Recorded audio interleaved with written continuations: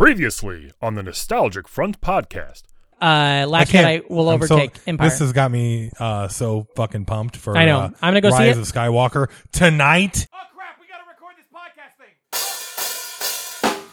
Oh shit, it's the Nostalgic Front, a podcast with Patrick and Rick.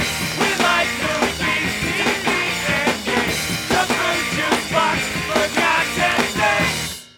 Ba-da-ba-da-ba-da-ba-da-ba-da-ba. Oh shit! Oh We're shit! starting a podcast. Podcast time. Here we go. Hey. Oh yeah, you didn't even give me a chance to go. You know. Get up. Come on. Get down with the sickness. Ooh, How are you, man? Me. Yeah. Hold on one second. There you go. Let me get a drink of this unsponsored coffee Mhm. that may or may not affect bowels. Who Oh, knows? sure. But I am doing fantastic. Fantastic. Yeah. Yeah, I love it. That's I just great. got Manscaped. Wait, are we just going through all the ads we don't have? Yeah. Uh-huh. Do you ever like mud it? Buddy, what's the mud you're drinking? Remember no. that? It's like this fucking YouTube guy that I want to beat. I want to like. You want to stamp his head in. I want to beat the shit With, out of every Speaking YouTube of stamps. Speaking of stamps. Have you tried stamps.com? Yeah, Stamps.com? I'll be honest. Stamps.com said they were going to send me a scale once, and they never fucking did it. Really? Yeah, I signed up for it to do it. Use the Marin ad. Stamps. Always there in a lick. Whoa, you should pitch that to them. God, how are you? Okay, so we had a rough one last week. We did. We got both got our shots. we got jabbed. You know, that's what they say. That's Not what they say. throwing in away England. my shot. What's your go-to shot song, Ben? I don't know. That's a weird question. All right. Yours has been that one, the Hamilton one. Yeah. Not throwing away my shot. That's on my Vax playlist. Well, I know Eminem got the Johnson & Johnson because he's talking about how you only get one shot. And then of course, and then what was it? Bon Jovi's fucked up. His was shot through the heart. Like, no, you're supposed to get it in your arm. Yeah. That's fun. Well, he's only got one shot because I heard he's halfway there. That's right. So last week, what happened, listeners? The episode you listened to last week started off with me being like, "Hey everybody." So I know immediately you're like, "Ah, fuck, somebody died again, didn't they?" Yeah. But no. What happened was we were both. I had already got my shot. You were about to get your shot, and we were like, "Okay, we've got this window of time where we can record." And so we were like, "Okay, let's do the NFL draft. It'll be easy." And then we recorded. We did like 2.5 hours. Oh, it's the best ever. It was very good. So I keep We thinking had Mel Kiper on. So there were so many, like, remember the Waddle jokes? Oh, There yeah. were so many things that like I feel like we'll fuck up calling back to that we never set up. That was literally could have been pitched as a pilot to get us a show on ESPN. Yeah, we could be on the Pat McAfee Sports Network or whatever. Right? And so we recorded the episode like always. And then as soon as it was over, when it renders, it just fucking stopped.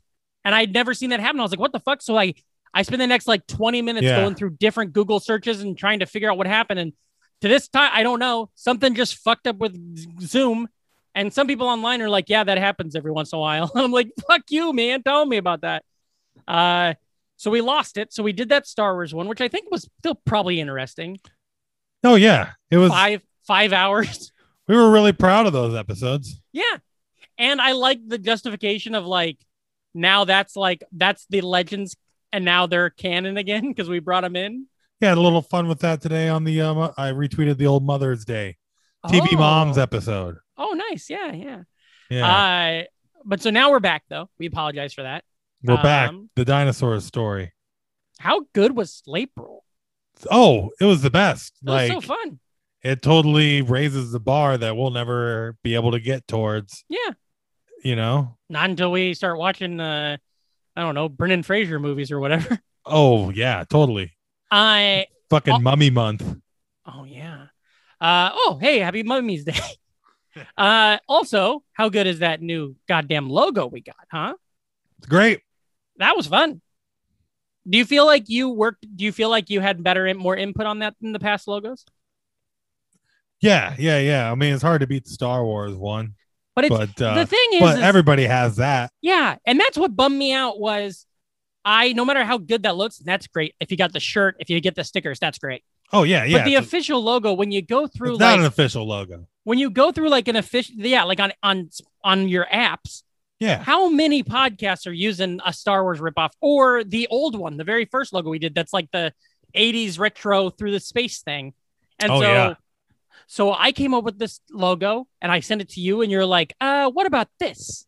And so I sent your notes. Spitballing. Yeah. I sent your notes to our artist friend, Nasser Khan. And Mhm. he, a couple of days later, sent it to me. It fucking looks awesome. Hell yeah. It's punk rock. It's black and white. It looks the way I like things, you know? Yeah, man. Really going with our minimalist Mm-hmm. look, new look as well. Yeah. So Speaking of that, have you seen these minimalist Doritos? No. What? Tell me about that, because I did read something about them, but I haven't seen them. The new bags, man. It's just a triangle. It says Doritos. That's fun. You know what I decided the other day that I want is Doritos. Oh, by the way, you're listening to the Nostalgic Front podcast. I think it's fun to let people know. The other day I realized what I want is I want flour chips or potato chips. Okay. But I want Dorito flavor on them. Cheese. The yellow. I'm over not just cheese, but nacho cheese. I'm over corn chips. Now, to be honest, I ate a bag of Doritos maybe 25 minutes ago. So I'm still doing it. You're but still I'm all it. over corn chips, but I'm also over them. I would like to move past them to a nacho cheese potato or a nacho cheese flour chip. Mm-hmm. And that's what I think we should work on. How are you? What have you been up to? Now, you got any big news you want to break on the podcast today? Oh, yeah. Well, I watched Mortal Kombat. Oh, good. Scorpion's Revenge. Yeah. The animated film. Yeah. A lot of damn fun that was. You loved it. Joel McHale was Johnny Cage. They went to an island. Would it be funny if Joel McHale was Scorpion? It would be. Yeah. But a lot of just dumb arms getting broken. Mm-hmm. We watched City Slickers. That's funny. You made a funny joke about that, about City Slickers. Yeah. God, I was listening to something where somebody made the reference that they thought City Slickers, that people went into City Slickers thinking like Curly's. Was this your joke? I don't know. That the problem with City Slickers to the Curly's Gold is that people thought they misinterpreted was that the reason people like City Slickers was the gold element. Yeah. And not the cowboy element. Yeah. I tweeted Ebert. Yeah. Ebert's take on City Slickers too, because we watched City Slickers 1. Mm-hmm. You know, it's one of those we were going through the movies forever. Yeah. Me and my fiance, we're getting married next month, by the way. Oh yeah, June 9th. There you go. There it is.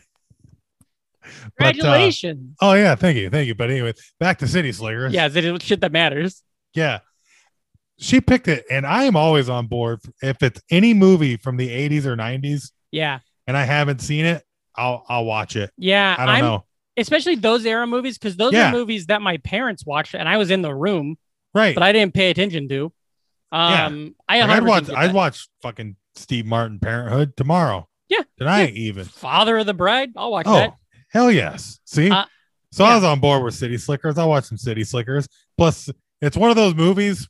I think we talked about this on the sequel episode too, but it's one of those movies where I grew up with the sequel. Oh, sure. Yeah. And never watched. Yeah. Like I had no background. I don't know who this yelling Italian guy is. Yeah. Who's a little bit too crude for my taste. Sure. I want give me some John Lovett. That's right. You know, that's feeling how uncomfortable about sucking venom out of a butt. Yeah. That's my Mighty Ducks experience where I'm always like, every once in a while somebody will point out an actor and I'm like, I don't know who the fuck that guy is. And they're like, well, he's in the first one. I was like, I don't fuck with that. You get that a lot in Police Academy. Oh, yeah, you do. Yeah, I remember when I was in the academy. It's like, oh, yeah. By the way, I'll tell you what I've been paying attention to. Congratulations, getting married on 6/9. All right. That's awesome. I watched I decided because you know me, I love the Aliens movies, Mhm. and so the other night I just was like, let's rewatch Prometheus and Alien Covenant and see what they're like, because I saw them when they came out and I enjoyed them, and but I was like, they're not that Alien good. Covenant. Oh, I get it. I was waiting. I was setting you up. That's I didn't what we get do. it. I was trying to be like Prometheus, but like, no, that's not it. I think they're good. I think Prometheus and Alien Covenant are good. Yeah. Yeah. I was talking to my buddy Shank about him, and he said that he just thinks that the reason Alien and Aliens is so good is because you don't really know what the fuck's happening with the aliens. And then with Alien Covenant and Prometheus, you're learning what's going on. But I think that's fine. I don't think it hurt the original Alien and Aliens, you know? Oh, nothing hurts them. Yeah. So I thought that was, I rewatched You that know? the other day and had a good time with Except it. for those big marine machine guns, that hurts them. Oh, yeah. They fucking shoot those fuckers. Yeah, Their blood's acid. That sucks. it does. I wonder how that works. Like, how's their biology work? I never tell you Strong. about that. Like, Yeah, strong. I bet there is a movie about. There's gonna be. Ridley Scott's gonna wring every fucking piece of acid blood he can out of this franchise. God love Ridley Scott, by the way. He's fantastic. yeah. I speaking of, now you mentioned Police Academy. Uh-huh. We got some mail. Oh, shut up. Viewer mail. Now, the fun thing about this is that we originally you already know what this is. We opened this on the Lost episode from last week.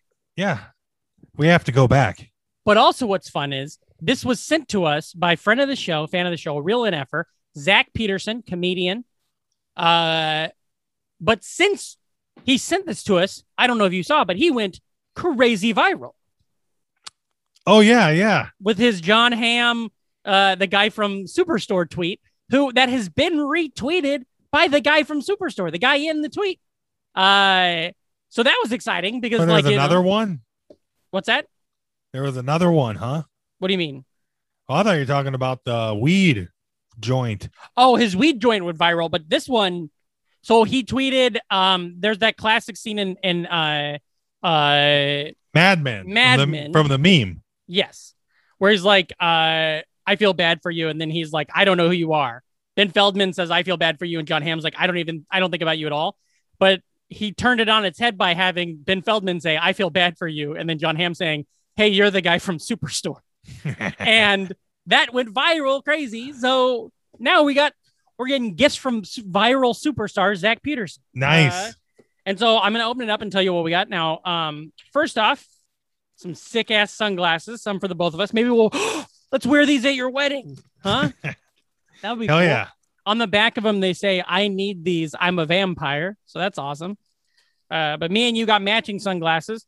We also got matching copies of Zach's album, which is called Midwestern Jokes of the Americas, which is fucking sweet. It's a great stand-up album I've listened to dozens of times, but now hard copies of it. Yeah.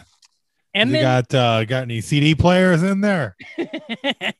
oh, actually, there's a 98 Toyota Tercel in here, so we share it. Oh, And then also sweet. just a hell of a lot of Zach Peterson You gotta. stickers, fucking arguments and grievances Oh, stickers. stick those on a fucking cop car. Yeah, right. Oh my God, I forgot that was a thing I used to say all the time. That's awesome. So thank you so much, Zach, for this. This is fucking awesome. Oh, and most importantly, little Zed action figure from Police Academy, Boy, look at that. Bobcat Goldthwait. Either that was just a good setup or like Police Academy is ever present in our brains. It kind of is. It kind of is ever present in our brains. So goddamn. So that was really exciting. If you'd like to send us something, send us a DM or email us at thenostalgicfront@gmail.com. And we'll get you an address. And you can send us anything you want. You can send us toys. You can send us action figures. If you want to send Reem some sort of a wedding gift. Ooh, you could probably make that happen. But yeah, so thank you so much for that. I love this action figure, by the way, because since we already opened the box, this has been on my shelf for a good week and a half, and this fucker sitting next to Plus, Peter Venkman looks great. it's a proper action figure Mm-hmm. because it does an action. That's right. He You drops. can his tell pants. it's got a lot of Ghostbuster tech in it. Yeah, and it's You know what also. I mean? I don't know if you can tell this, but it's a bobblehead too. It's got a Oh. bobblehead element of it. And when I opened it up, Stacy, who's like, "Oh, cool, Is you it bought another Bobblehead fucking-" or Bob Cattle head? It's a Bobcat Goldthwait head. Stacy saw me get this and she's like, "Oh, what'd you buy another fucking toy, you fucking child?" And I was like, "No, I was mailed a new toy for free by a friend." Yeah. Plus your shelf's looking good, man. Oh, it looks How many? so How goddamn many? good. You got all them likes from Star Yeah. Wars Oh, Day. yeah. Oh yeah. The scales are way off, but that's fine. What do you mean the scales are off? I mean, some people are bigger than. Oh yeah, but they- that's, I mean, you're gonna They get should that. be in relation to other people. I Just- kind of love that. I kind of love that because I like the story of like, You should get I- like a giant Yoda and a tiny Godzilla. I have a full size, or like whatever 6-inch, not 6 inch, yeah, 6-inch. Ooh, Patrick. Thank you so much. I have a 6-inch, the guy from Rogue One, and I'm like, I don't Yeah. give a fuck about him. But I've got a 3.5-inch Rex from Rebels, who is like my favorite action figure. So You're it's kind in- of cool. You're in on the ground floor with Carson or whatever his name Cassian is. Andor. There it is. Yeah, Because they got the show coming out, and he's a good looking he's a great looking man. guy and a fun Yeah. character. It's gonna be like Star Wars espionage, and he's gonna, Yeah. 100% agree. that So- toy's gonna be like in the front of the shelf before you know it. Yes, I'm really happy with where my toys are at right now. I'm getting upgrading my little office area here in the bedroom, Mhm. my little corner of the bedroom. I'm gonna get a marker board. Do you remember in Des Moines I had a marker board? Yeah, I loved it, but I had no reason for it because I was too new at comedy to need a marker board for any reasoning. Now I need a marker board for all my writings and my TV shows and my, yeah. podcast episodes coming out. Fantasy drafts. Yeah. What I want to do is the reason I'm getting one is because every week we do these tops of the show. And then as soon as we're done recording, I'm like, oh, fuck, I just watched 37 episodes of Tim and Eric Awesome Show. Good job. Didn't even talk about it. You know what I mean? Uh-huh. And so I need to have a thing where I can make a running tally of what we've been watching. I just go through my YouTube history and grab stuff. That's where I pulled that. I also watched a lot of old beer commercials. Oh, yeah, that's fun. I saw Like, you were tweeting there's a- Budweiser. yeah, there's a full like 13-minute commercial arc of the Budweiser Lizards Ferret saga. Like Oh, they're all lined up and you can watch them back to back to back. God and- love them. And they it's just an entire storyline of Louie and Frankie, the lizards that I completely forgot about, that are pissed off about how much love the frogs are getting. That's fun. I like that. That's a good. Yeah. That's fun. Highly suggest watching it. Yeah. And then might as well take the edge off with an hour of Real Men of Genius. Oh wow, you love. What about Bitter Beer Face? You ever let those fuckers seep in? Oh yeah. Yeah, those are fun. Yeah, beer commercials. I don't do that as much. I watch a lot of YouTube though. I watch YouTube all day long now, but I don't watch a lot of I've been steering away from those dump of old commercials and stuff. Oh yeah. You can just watch so many things. So many TV shows are on there. Well, and stuff. it's yeah. 'Cause out of nowhere, I got caught in my head. And twins. Mhm. I think if somebody was talking about baseball or something. Yeah. I don't And know, Twins. It's just so funny, those little corners of your brain that are occupied by random commercials that Yeah. only matter to you now. You Mhm. know, Yeah. And not, there's- not everybody's getting a Chicken Tonight reference. No, and it's also funny when some things kind of come back, first name Bob, last name We Oughta Baby Eats a Boy. Yeah. I think about that daily. But that's what's kind of funny is we just don't have that anymore. Like there's a lot of other stuff, Yeah, but there's no catchphrase from a commercial that takes over the world for 3 months. there is. Oh, you're wrong. where- There is. Dilly Dilly did it just 2 years ago. What's that? Dilly Dilly. Remember that? That's Like, a good point. This does still happen. The only problem is that it doesn't happen with the same frequency. We haven't 'cause had a dilly in a while. 90% of commercials now are fucking, hey, do you want some sunglasses that make you look like a real patriot? These are the sunglasses the government doesn't want you to have. Look, we Yeah. ran him over with a truck. And then just the rest of it is all like, hey, your dick don't work. Here's try this. But there is still. I feel like commercials are absolutely useless. But there is still a world of them. Like you get the T-Mobile girl and Flo and all the Geico shit. Like they are still trying to tell stories with some commercials. Our friend Poopo's in a commercial. He drops stuff. You know, him and Kim Kardashian's mom. They're stars. Well, fuck me then. I guess I'm a idiot.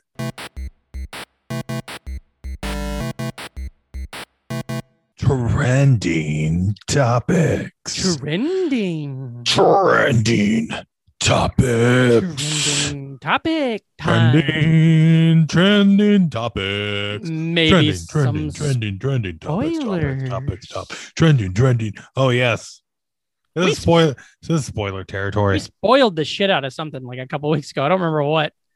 Falcon and the Winter Soldier or something. Yeah, we just don't spoil nothing to each other. That's the only rule. Yeah, but we don't care about all these fuckers that aren't caught up.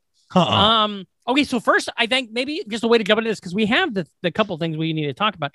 But I thought it'd be fun at the top. Let's just do a quick search of our Darren Patterson news desk. Oh yeah, absolutely. DMZ as we call it. Yeah. So here we go. Right off the bat, Tawny Katane from America's Funniest People, dead at 59. Well. Yep. Bummer. Yep. Next up, Faces of Death. The classic horror Faces of Death reboot in the works at Legendary. Oh. Now, wait, wasn't Faces of Death that video that was just like actual people dying? Yes, that's kind of sounds nefarious to me. Yeah. Sounds like a good plot for a horror movie. Like, is it going to be a horror movie based on Faces of Death? No. I just remember I saw they're just gonna go on Reddit and find some beheadings and I saw one of those Faces of Death videos once when I was a kid, and it was just a guy getting hit by a truck and there's just no way he was alive. Yeah. And it like fucked me up and I was like, I gotta stop. Let's see what else we got. NBC to end Lily Singh late night show. So that's good or bad. I don't even know what that was.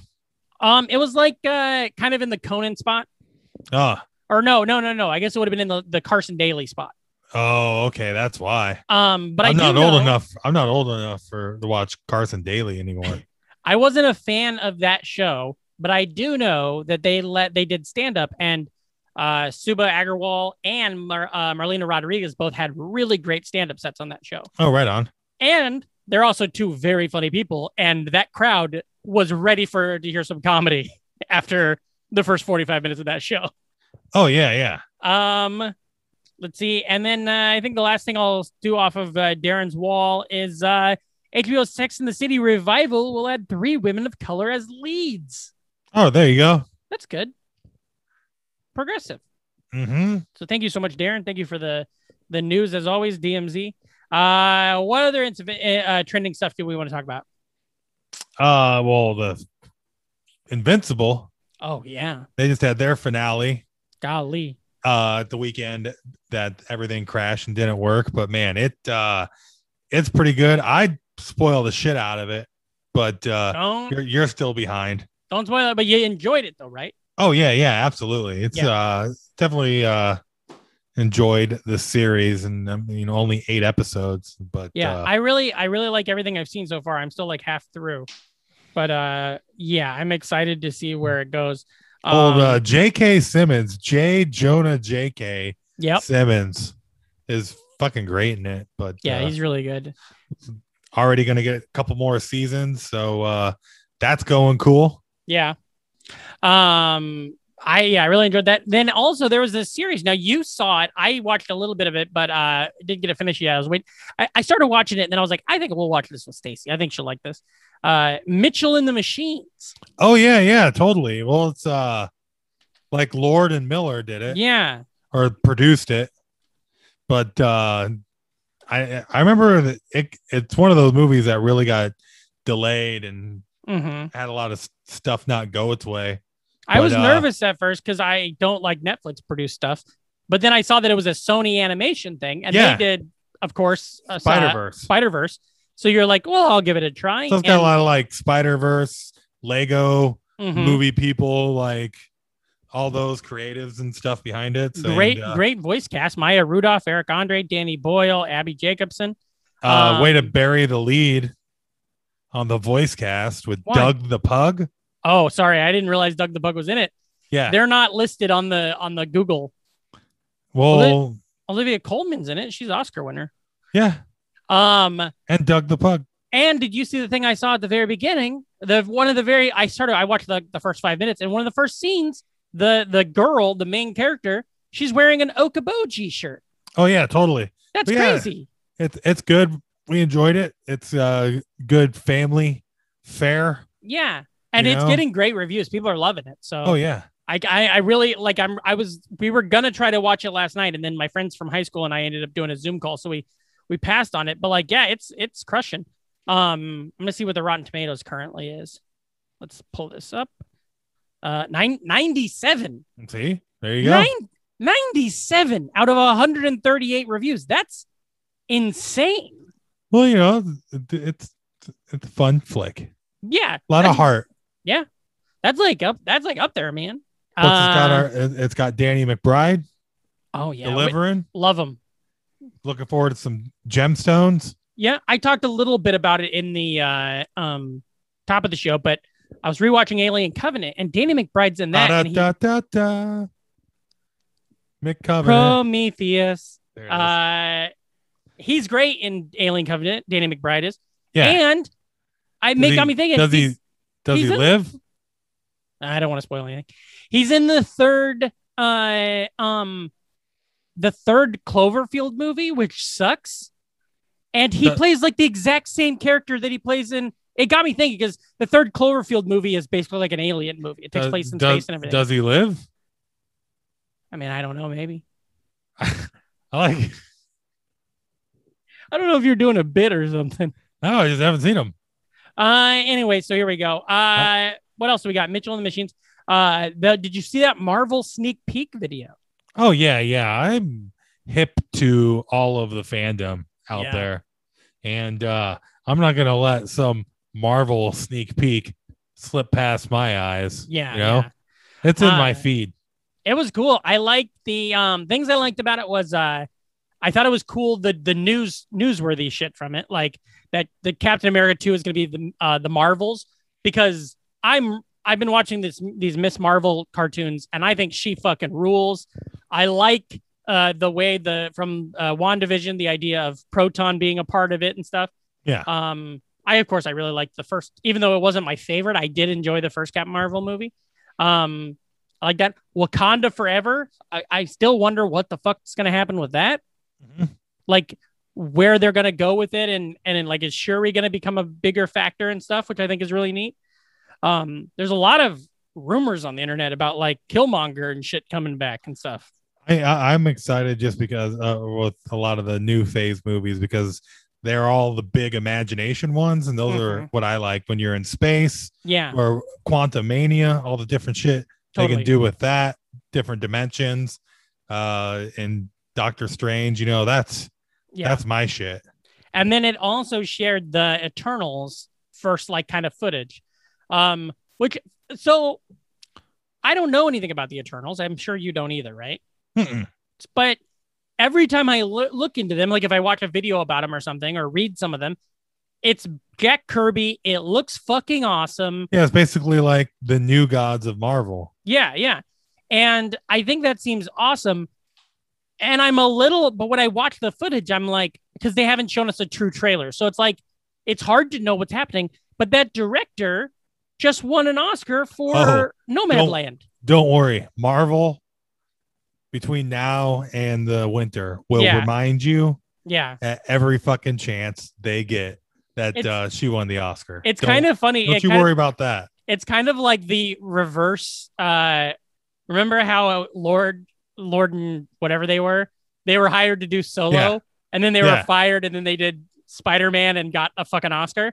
It's like the reverse of that. They're like, wait, so we hired this lady. Who cares? She made this new movie. Oh, wait, now she won an Oscar. And so now they're going to get all of the acclaim from it, Totally. I think that's kind of fun. But I'm stoked for it, even though I don't know shit about it. Yeah. Next up, let's talk. Oh, hold on. Go ahead, please. Here's one thing I was just thinking about. Yeah. That's coming out pretty soon in the Marvel ilk.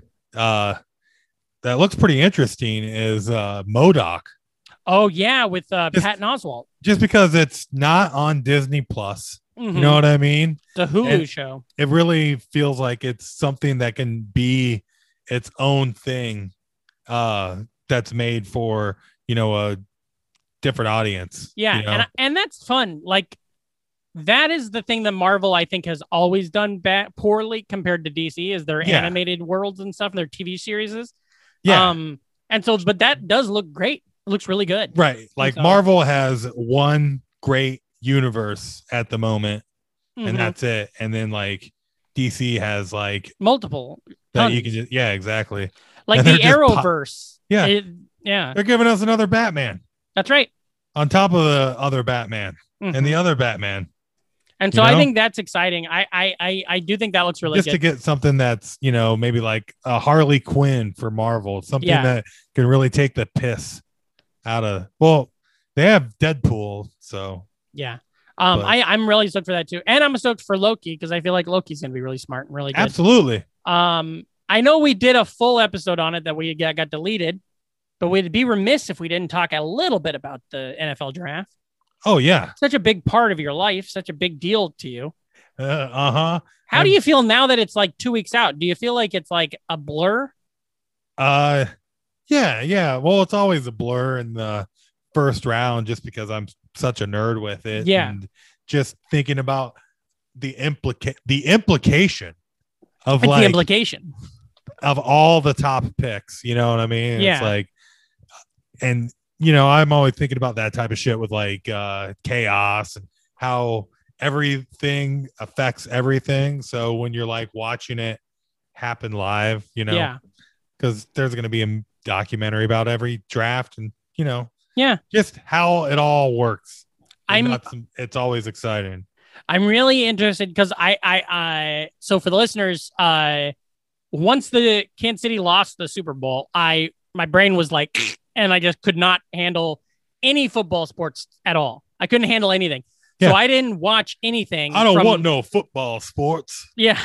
So I didn't pay any attention from and normally I'm not this way because normally my favorite team doesn't lose the Super Bowl.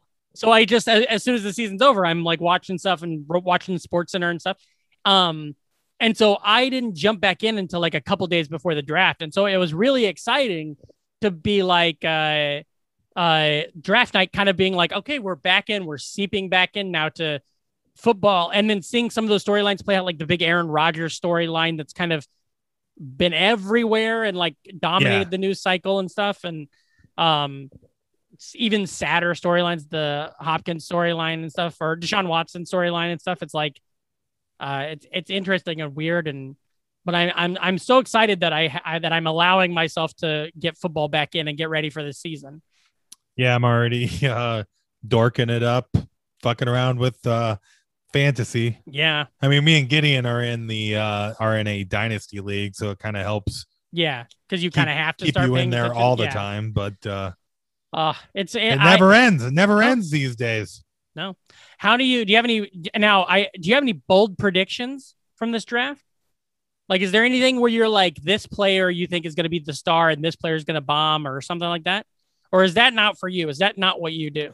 I mean, that's not really for me. I like the quarterbacks. I mean, it feels like all the quarterbacks have a good shot where they're at, and that's pretty fun. Do you think Trey Lance is going to end up starting this season at any point? Short of injury, do you think he's going to beat out Jimmy G? I mean, he doesn't have a whole lot of experience. I mean, on paper, that's what everybody's going to say. But, if you can build an offense and have him do three things really well, he's fun. I mean, look what Shanahan did with RG3. It's not like that's what crazy.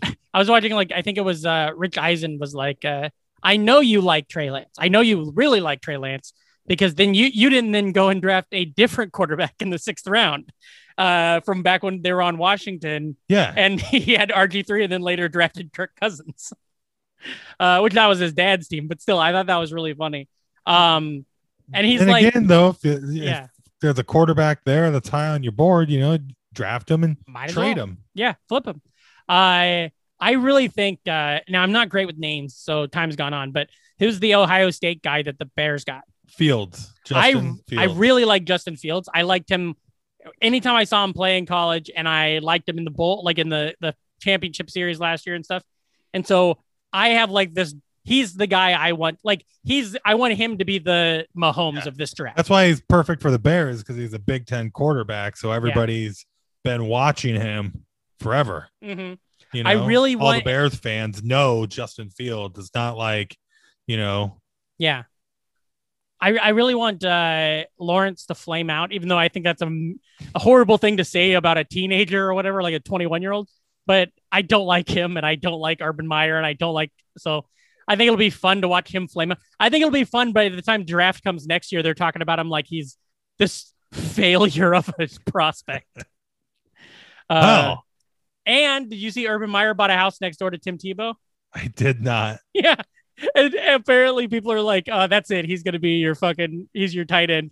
At night, Urban Meyer is going to be out there using his college baseball skills that he had from when he played college baseball 30 years ago, throwing passes to Tim Tebow. Golly. Okay, so that's the draft. Any final thoughts on the NFL draft? We just have one more trending topic after that. I think the Raiders did okay. Yeah, I think that was a fun draft. Yeah. I think the Bengals botched it, but they ended up getting a lot of offensive line later, but talent, they didn't do top talent, which I think is a bummer.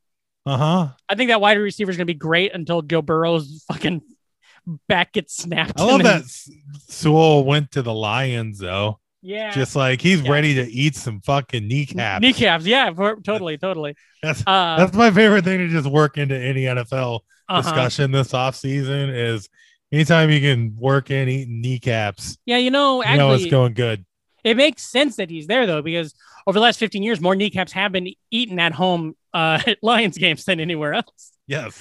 Goddamn. Okay, and then last up for trending topic, a show that we were both very excited about. Stoke. And the Bad Batch, this new Star Wars. What'd you call me? The new Star Wars. It's kind of like a Clone Wars spinoff. Yeah. Go ahead. Let me know. Tell me about it.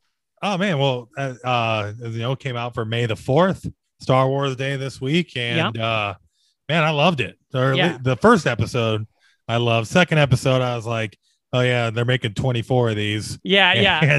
And now it's like weekly Clone Wars, which is cool because we'll have it all the time. But am I just being romantic, or was the second episode better than an average Clone Wars episode? Like, I feel like they're treating this more like the way they write The Mandalorian. Yeah. Instead of treating it like a niche cartoon that some people will watch. I think they're trying to make this like a big thing that people will really watch. Oh, totally. Plus, you don't really need that much to come into the Bad Batch. You can pretty much watch the their one arc. Mm-hmm. I really enjoy it. I was really sad when God, what's his name? The guy that turns Crosshair. Yeah. I was really. I mean, that like hurt me. That hurt my heart. Good. In a good way. Yeah. Perfect. That's what you want. I didn't like when he went bad, but I did. You know what I mean? Yeah. And I was like, all right, well, this will be fun. He's gonna be Tarkin's hand. Sure, and it serves the story and everything. And I like Omega. Is that her name? No, it's Omega.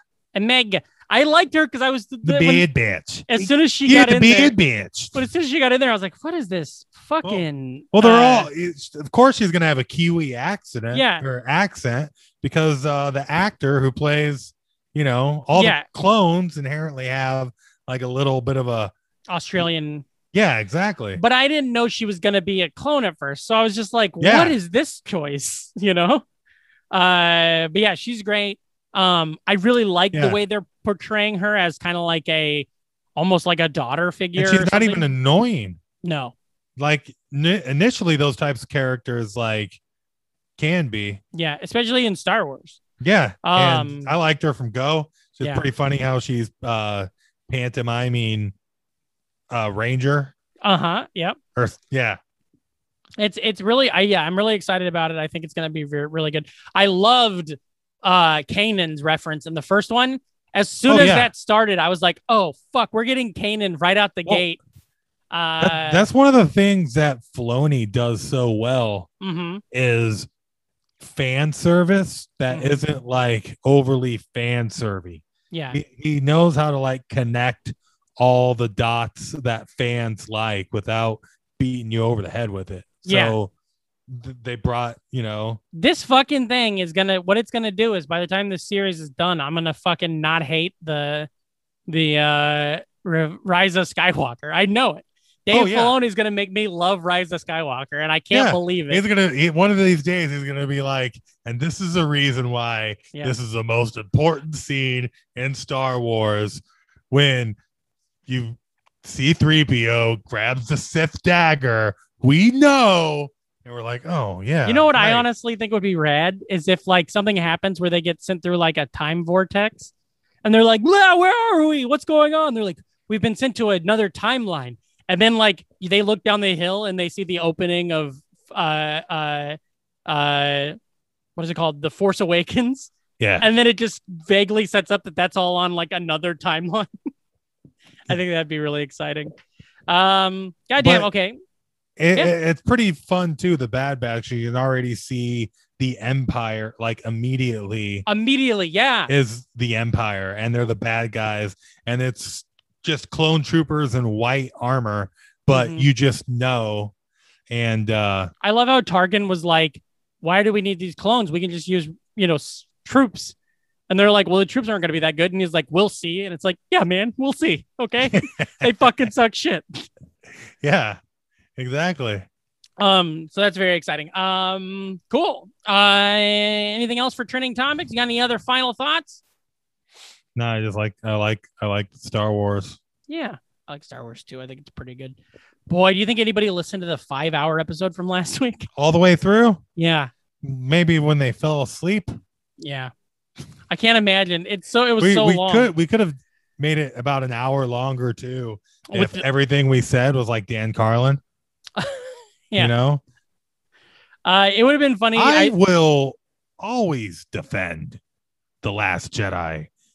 If The Last Jedi is so good, if you could be aliens from space and have never seen a Star Wars movie and somebody puts it in front of you and watch, that's my really bad Dan Carlin. I'm sorry. No, I like it. That's I thought it would be funnier. I didn't add in that original fun size we did, the very first Star Wars fun size. Yeah, and I thought that would add dog shit. But then I was like, can I really make it a 6-hour podcast that no one's going to listen to? It sucks how much good shit we burnt on our first 10 fun sizes. Well, that's why we rebooted, baby. We need to do that Teenage Mutant Ninja Turtle episode. It's nothing. None of that shit exists anymore. We're here now. Hell yeah. This is canon. That shit don't matter unless we specifically say it. Oh, yeah. Yeah. Go fuck yourself, you fucking people who listen to the old episodes. Shut up, dude. Most of them pay us. The Nostalgic Front podcast is brought to you by Kazi, Jennifer L., Matt, John, Grammarhole, Edward S., Joan, Emmett, Christina A., Hank Finch, Mike Hawes, Brian, Sophie, Adam S., Shank, and listeners like you. Thank you for making it to the third segment in the podcast. I am Brandon Ream. And I'm Patrick Hasty. And we are permission to beam aboard. More like permission to ream aboard. Huh? Yeah. Captain's log, star date. The only star I want to take on a date is Jennifer Lawrence. Captain's log. Captain's log, star date. He sounds like he's jizzing a lot. Oh, yes. Can we start again? Hold on. Should we start this part again? No, it's too organic. I got you up top. We're keeping this shit. All right, here we go. It's time to talk about Star Trek, the original series. It's logical. Fascinating. TOS. That's what they call this. All right. Well, you were the one that kind of beat the drum for this episode. Why don't you start out, Patrick? Tell me like your background with Star Trek, the original series. I enjoy it. Yeah. I've seen it. I've seen every episode at least once. Mm-hmm. I've seen a lot of the episodes more than once. And it to me, it's like it's one of those things I've been watching it my whole life. You know, Yeah. It was always on in reruns. I always enjoy the reruns. That's Star Trek as a whole for me, Mm-hmm. but like not as much the original series. Yeah. Like at least for me as a kid, like my buddy's dad had a bunch on VHS, and we would just joke that they were like corny. Yeah. You know, because they are. There is some corn. It's just a different era. But rewatching it, I'll get into it later. Mm-hmm. It's a lot. It's very charming. Yeah. The corniness of it. But when there was just plenty enough Star Trek when I was watching Star Trek and that was just never on TV. Yeah. For me. Yeah. Like when I was into Star Trek, by the time I was watching like TNG Mm-hmm. and Deep Space Nine, like that wasn't on the television. So Star Trek was on like in different incarnations of my childhood. I'd say from like 4 until I was like 12, it was always on in reruns somewhere. So like a lot of times I think it was Sunday mornings I would watch it. There was like 2 episodes, and my dad really liked Star Trek. Like that was the thing when I was a kid. I was like, what does my dad like? And my dad liked Star Trek, you know? Yeah. And he was never a Trekkie, and he doesn't know like the way that we know stuff. Like he doesn't know the ins and outs. He would know like some of the characters' names. It's so funny too, just like because it's Star Trek. Like even if you're next generation, like if you prefer that and didn't really watch the original, you know pretty much everything about the original series, you know? And it's been parodied so many times that then with the help of in the 80s, like a little before our time, but then like through our childhood, the films coming out. Yeah. Those first 6 that are all, or not 6, like 7, I guess, that are all based off of the original series movies. Then you're kind of like, even it's just being like reintroduced to you. And even if you missed that, the reboot. Oh yeah. And then, which I think gets some things right and some things not. I mean, obviously you're going to get that. Well, you're talking about the J.J. Abrams Star Trek later on. Yeah. Where they're more of an action movie, but doesn't. There's nothing wrong with that either. Yeah. I think they're just different things, and I really enjoy, especially like Carl Urban. Mm-hmm. I think the Star Trek. So you asked me what my experience with it was. Yeah. I watched I really like Star Trek, the original series. I know the Next Generation way better. Like I've seen, like I remember the story arcs of the Next Generation and like stuff like that, and more character development stuff. Because it was set up to be more serialized like that. This was like a Western. This was just like every episode was a new thing every week. This is definitely like something I would have really enjoyed if it was just on and I was like 8. Yeah. And that's what I did. You'd get locked into an episode where like you'd see them at the OK Corral and you're like, what the fuck? Yeah. Why are they at the OK Corral? Or like you'd see them on some planet that's like super, super colorful and you're like, what is going on? And I loved that about it. And I love these characters a lot about it too. The characters are fucking fantastic. That's one of the reasons why, I mean, it's still around. Mm-hmm. You know, I mean, what it launched and everything. Yeah, exactly. I mean, the original crew characters have been like, they have the cartoon, they were strong enough to bring back the movies, the films. Yeah, it took off. Yeah. Did you? So have you? Other than when you were prepping for this podcast, have you seen all of this, or was there ever? No, I've seen a handful of episodes, and they've mostly been in the last 5 years. Yeah, just like randomly put on. That's fun. That's interesting. Yeah, I watched. And it hasn't even been that many. I've probably had like 4 times. I was like, yeah, fuck it. I'll put on an old, original series and just watch it. I feel like I watched the whole series top to bottom in maybe 2006. And it was in between. It was when I was before I got the job I have now, before I started temping there. And it was one of those times where, like, I don't know if you're like this, maybe not, because you've always had more of a stable career path. But like as a temp, there would be like some days where you just wouldn't have work for like weeks on it at a time. And I would stay up all night watching like 5-6 episodes of this. And then Stacy would wake up to go to work and I would go to bed.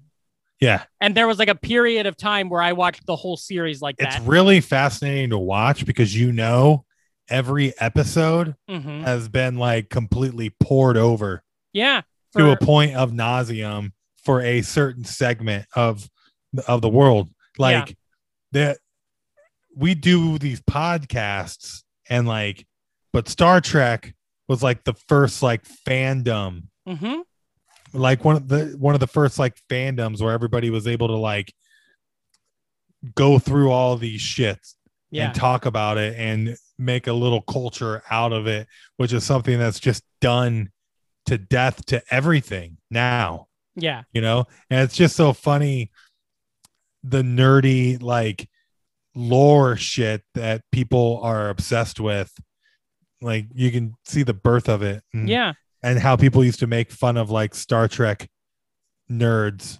Like Star Trek started in 1966. It started airing in 1966.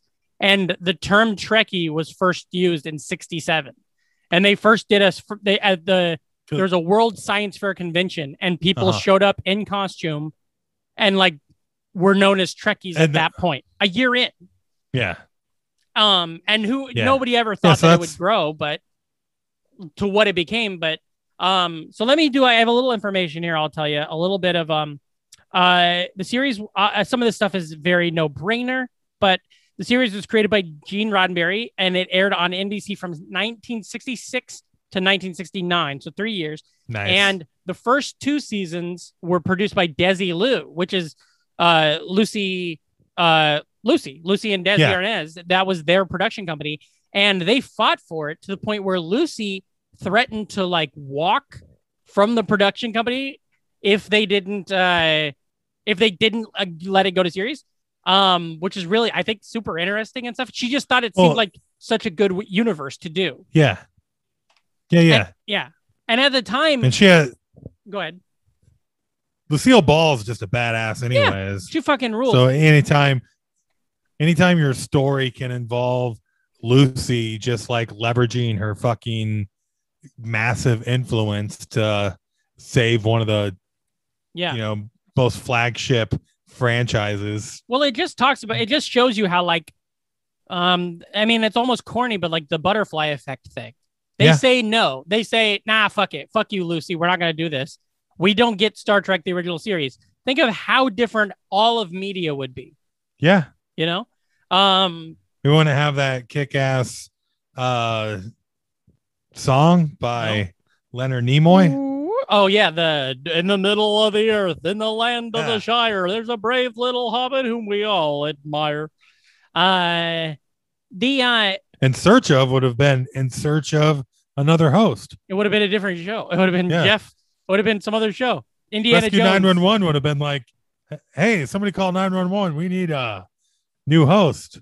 That's all I got.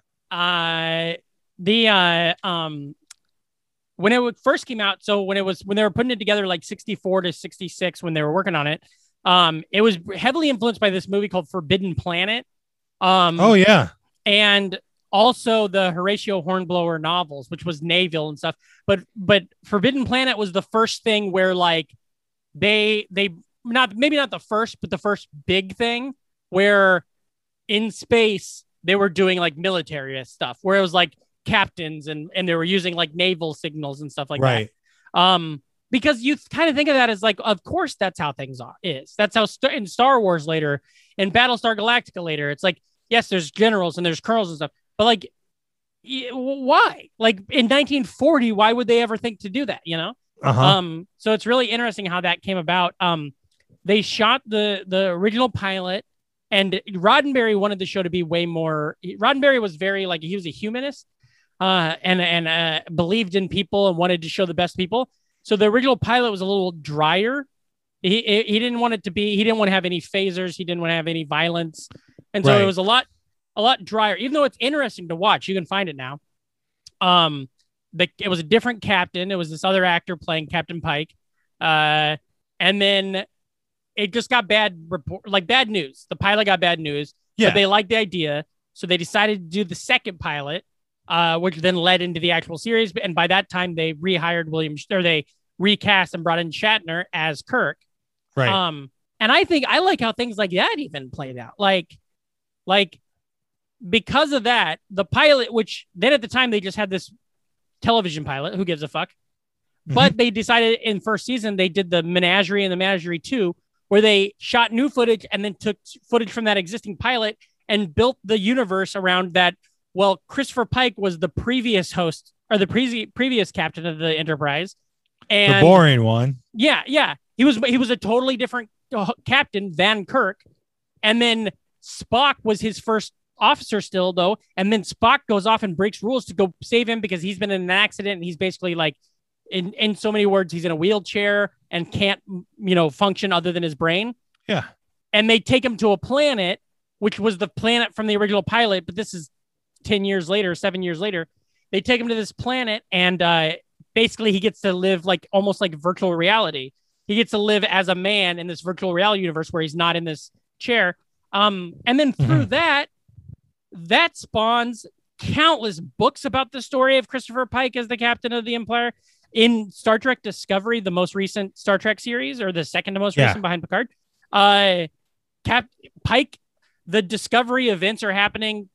The first 2 seasons is happening concurrently with Captain Pike being the captain of the Enterprise. And so it's so interesting how they tie all that shit together.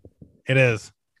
Well, it's like one of the first sub character that you got to be able to pull out and be like, well, did you know about this guy? Yeah. So he already starts off with being a fan favorite, and then they just get to expand the lore, which is again one of the cool things about fandom. Yeah. Well, I remember when I was a kid once, the pilot of the show, like there was the pilot, and then they re-edited the pilot to go into those other 2 episodes of season 1. Well, the pilot was also worked into the rerun order. So like, I remember one night watching, like this was like in the middle of the night when I was a little kid. I watched the pilot aired and you don't know anything. You're just like, who's this captain? What the fuck's happening? Why do they all look weird? Yeah. And then the next episode was the first episode of the Menagerie. And you're like, what the fuck? And it was random that this happened, but it was so interesting to be like, I just saw this happen. Now I'm seeing the ramifications with the crew. And it was really good. And I really like how they deal with all that kind of stuff. But so basically this series takes place so if you want to think of today is 2021. This series takes place 2266 through 2269. Oh, we got a lot of work to do. 200 and some years from now. Maybe a little, Star Trek's known for its optimistic view of the future, but might be a little bit too rosy, those sunglasses. Yeah. We sure wasted the last 50 years, Gene. Sorry about that. Yeah. Well, we're like, I fucking put it in here. Where is it? We are 42 years away from the First Contact, where what's his name? Zeb, whatever the fuck, creates First Contact going into hyperspace. And so we got to get our ass in gear if we're going to meet the goddamn Klingon or the Vulcans in 40 some years. We don't even have fucking hoverboards. No, we don't got nothing. We're in a nightmare. So the Star Trek The Original Series focuses on the 23rd century adventures of Kirk on the Enterprise NCC 1701.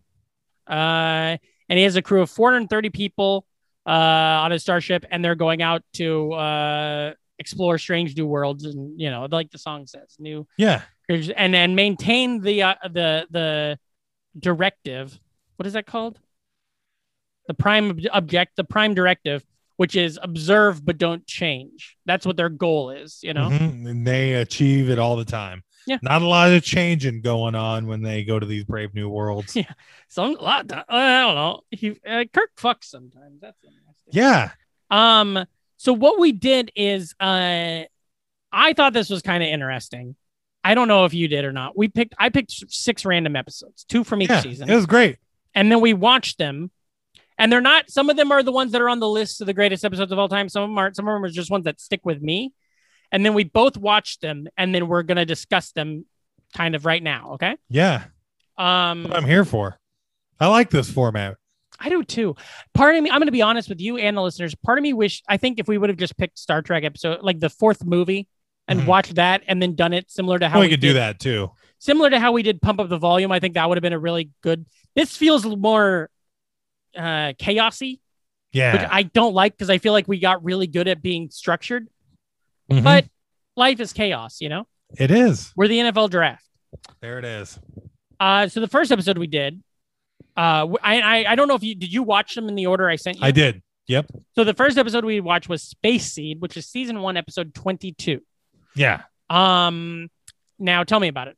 Well, this is they go onto a ship that's got all these cryogenically frozen bodies, and they have to get one out. Yeah. And then they rescue one. They have to break it out, and they quickly find out that they had to take the bodies out of these chambers, and it turns out to be Khan, which And I wasn't expecting, which is cool. Wait, you didn't? So when you started this episode, did you not know that? I didn't know this was the origin of Khan. That's you know? cool. That's what I was And- really hoping. And it's really like it's funny how much it is from beyond, Mm-hmm. or not that, from darkness or whatever. Like the movie The movie, is yeah. pretty much ripping off this episode. Oh yeah, yeah. The movie. So yeah. the J.J. Abrams Kelvin timeline movie just rips the shit out of this. Yeah. But so yeah, so Well, like that's cool too that they're just doing one episode for mhm. most of a movie. You know. Yeah. Uh, The whole premise of it, yeah, is the Botany Bay, this random ass ship. They're like, and I love the thing about Star Trek, especially this series, is they're always so fucking confused. They're like, what is happening? Why is this ship from the 1900s here? yeah. And it's called the Botany Bay, and they're like, the Botany Bay, that was a prison. Well, maybe are these prisoners? And I like Spock had a line that was like, well, surely there was an easier way to get rid of prisoners than shooting them into space and hyperstasis. And I thought that was kind of fun. And there's one crew member, McGivers, who she studies like the 1900s. yeah. And so like the late 1990s. Well, So she's needed for this plot, so they make the character for the He's one. invented. And then That's what's disappeared. fun is you Yeah. have a lot of that throughout the 6 episodes I watched, and I'm Yeah. sure it's prevalent throughout the series. Yeah. It's just, hey, we need this person. Oh, yeah. So we invented them. And big blonde tall hunks standing by the doors. Oh, yeah. A lot of them. Red suits. They're not even fully Yeah. Star Trek outfits sometimes. They're Yeah. just red jumpsuits. Uh-huh. So they bring Khan back to the ship, and immediately they tell him that he's been asleep for 200 and some years. And then Oh, they're yeah. like, You can tell why this is a character that's brought back throughout because fucking he just chews scenery. something that Ricardo bothers- Montalban. Yeah. And my God, listening to him in some of the interviews Oh, yeah. talking Yeah. about playing Khan just makes him seem like just the most fascinating guy. Well, I watch these also. I watch them on Netflix on where you can speed Yeah. them up. So I watched them at the 1.5 speed of the episode. So like instead of being at normal speed, it's 1.5 times faster. And so just Ricardo Montalban and Shatner acting together 1.5 times faster. Yeah. It's just like cokeheads fucking in a play. That's what It's it really feels like. funny too, because you can see the slow progression of Shatner in these Mhm. 6 episodes. Oh yeah, yeah, yeah. It's like yeah. we started there, and like by the end of it, he's totally doing Jim Carrey. He's doing by the end of it, he's doing he's doing his own impression. Yeah, exactly. Yeah. Because it's so funny. It's not very noticeable early on, but I'm much more familiar with Captain Kirk impersonators Mhm. than I am Captain Kirk. Sure. Like Jim Carrey doing Star Trek from fucking In Living Color Yeah. is like my biggest introduction to Star Trek, and then all the Futurama iterations. Yeah. Which, Yeah. speaking of Futurama, it's very funny that Zach Brannigan's outfit is absolutely just Kirk.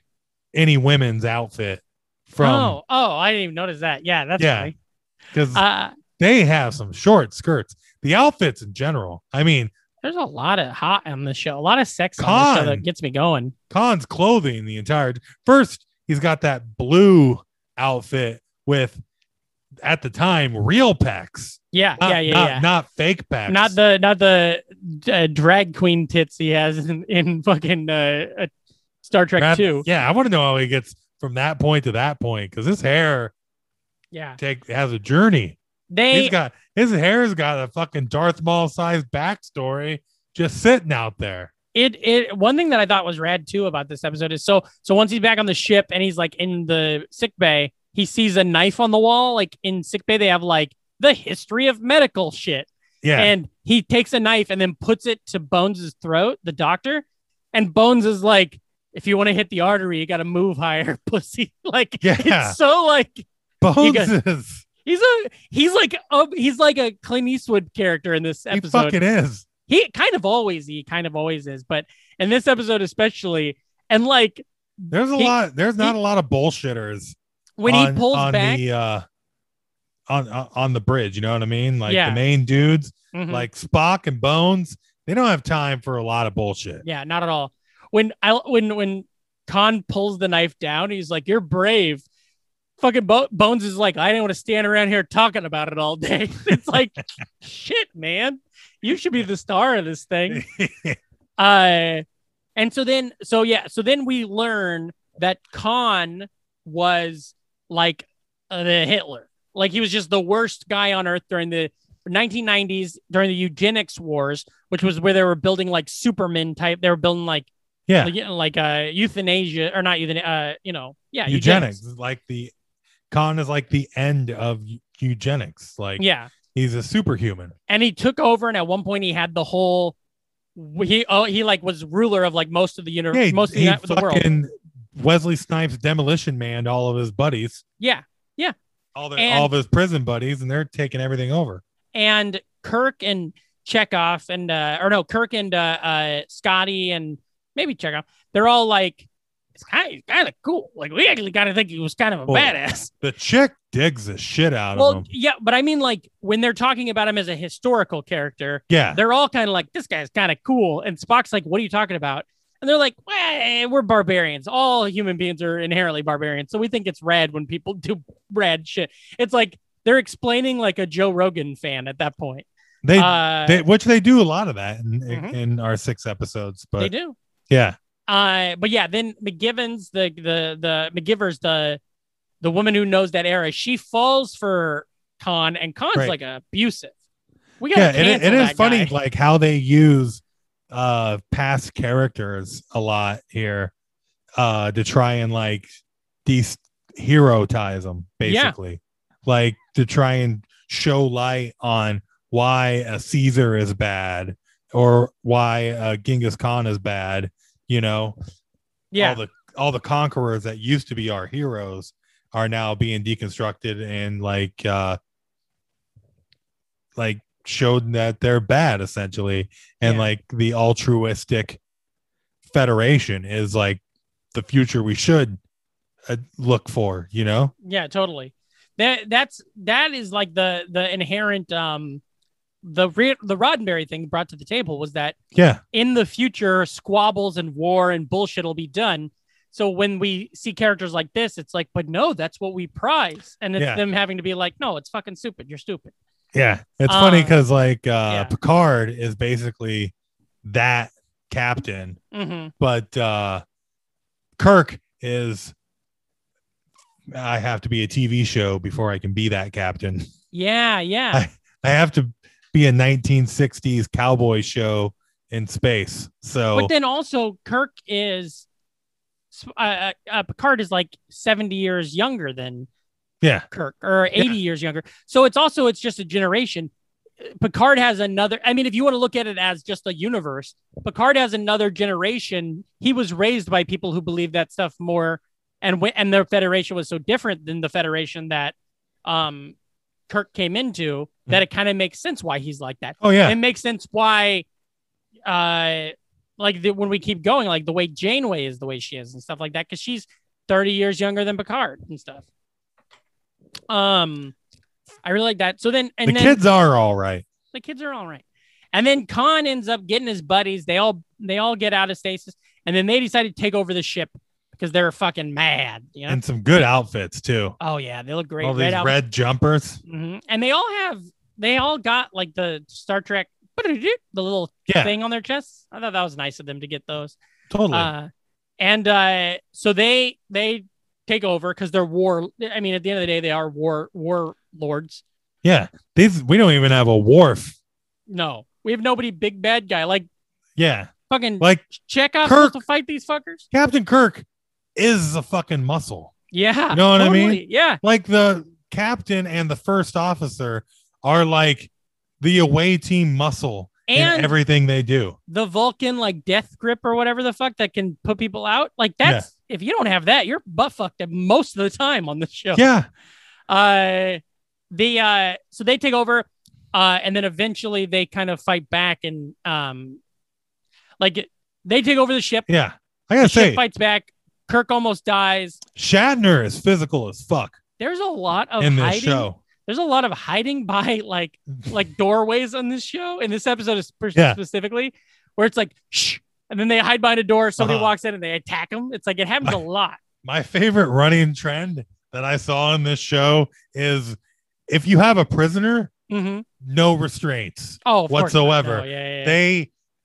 They have a bit. They have like a jail. Somebody will get thrown in, but nobody ever goes in a pair of handcuffs. Yeah, peacefully. It's always two big thugs like carrying them through like they're getting kicked out of a bar. Yeah, you know, and shoving them in.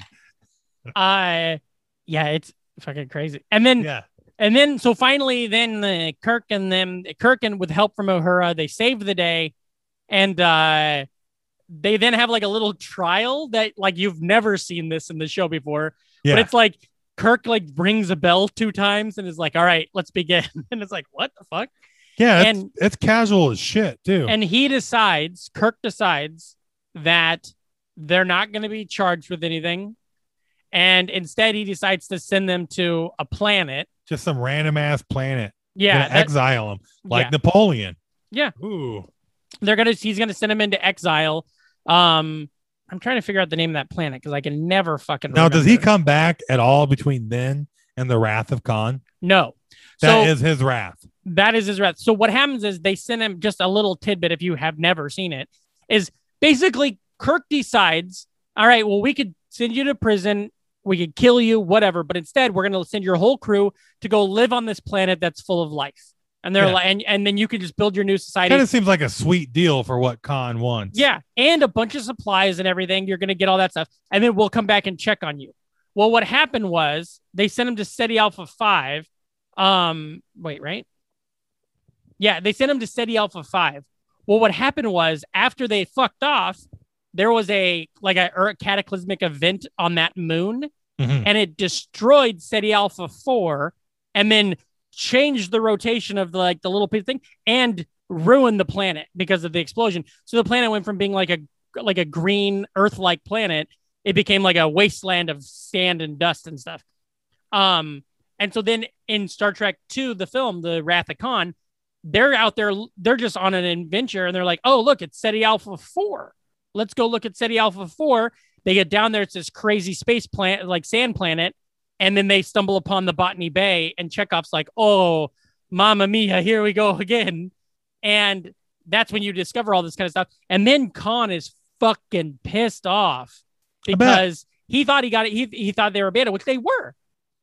They were abandoned for 20 years.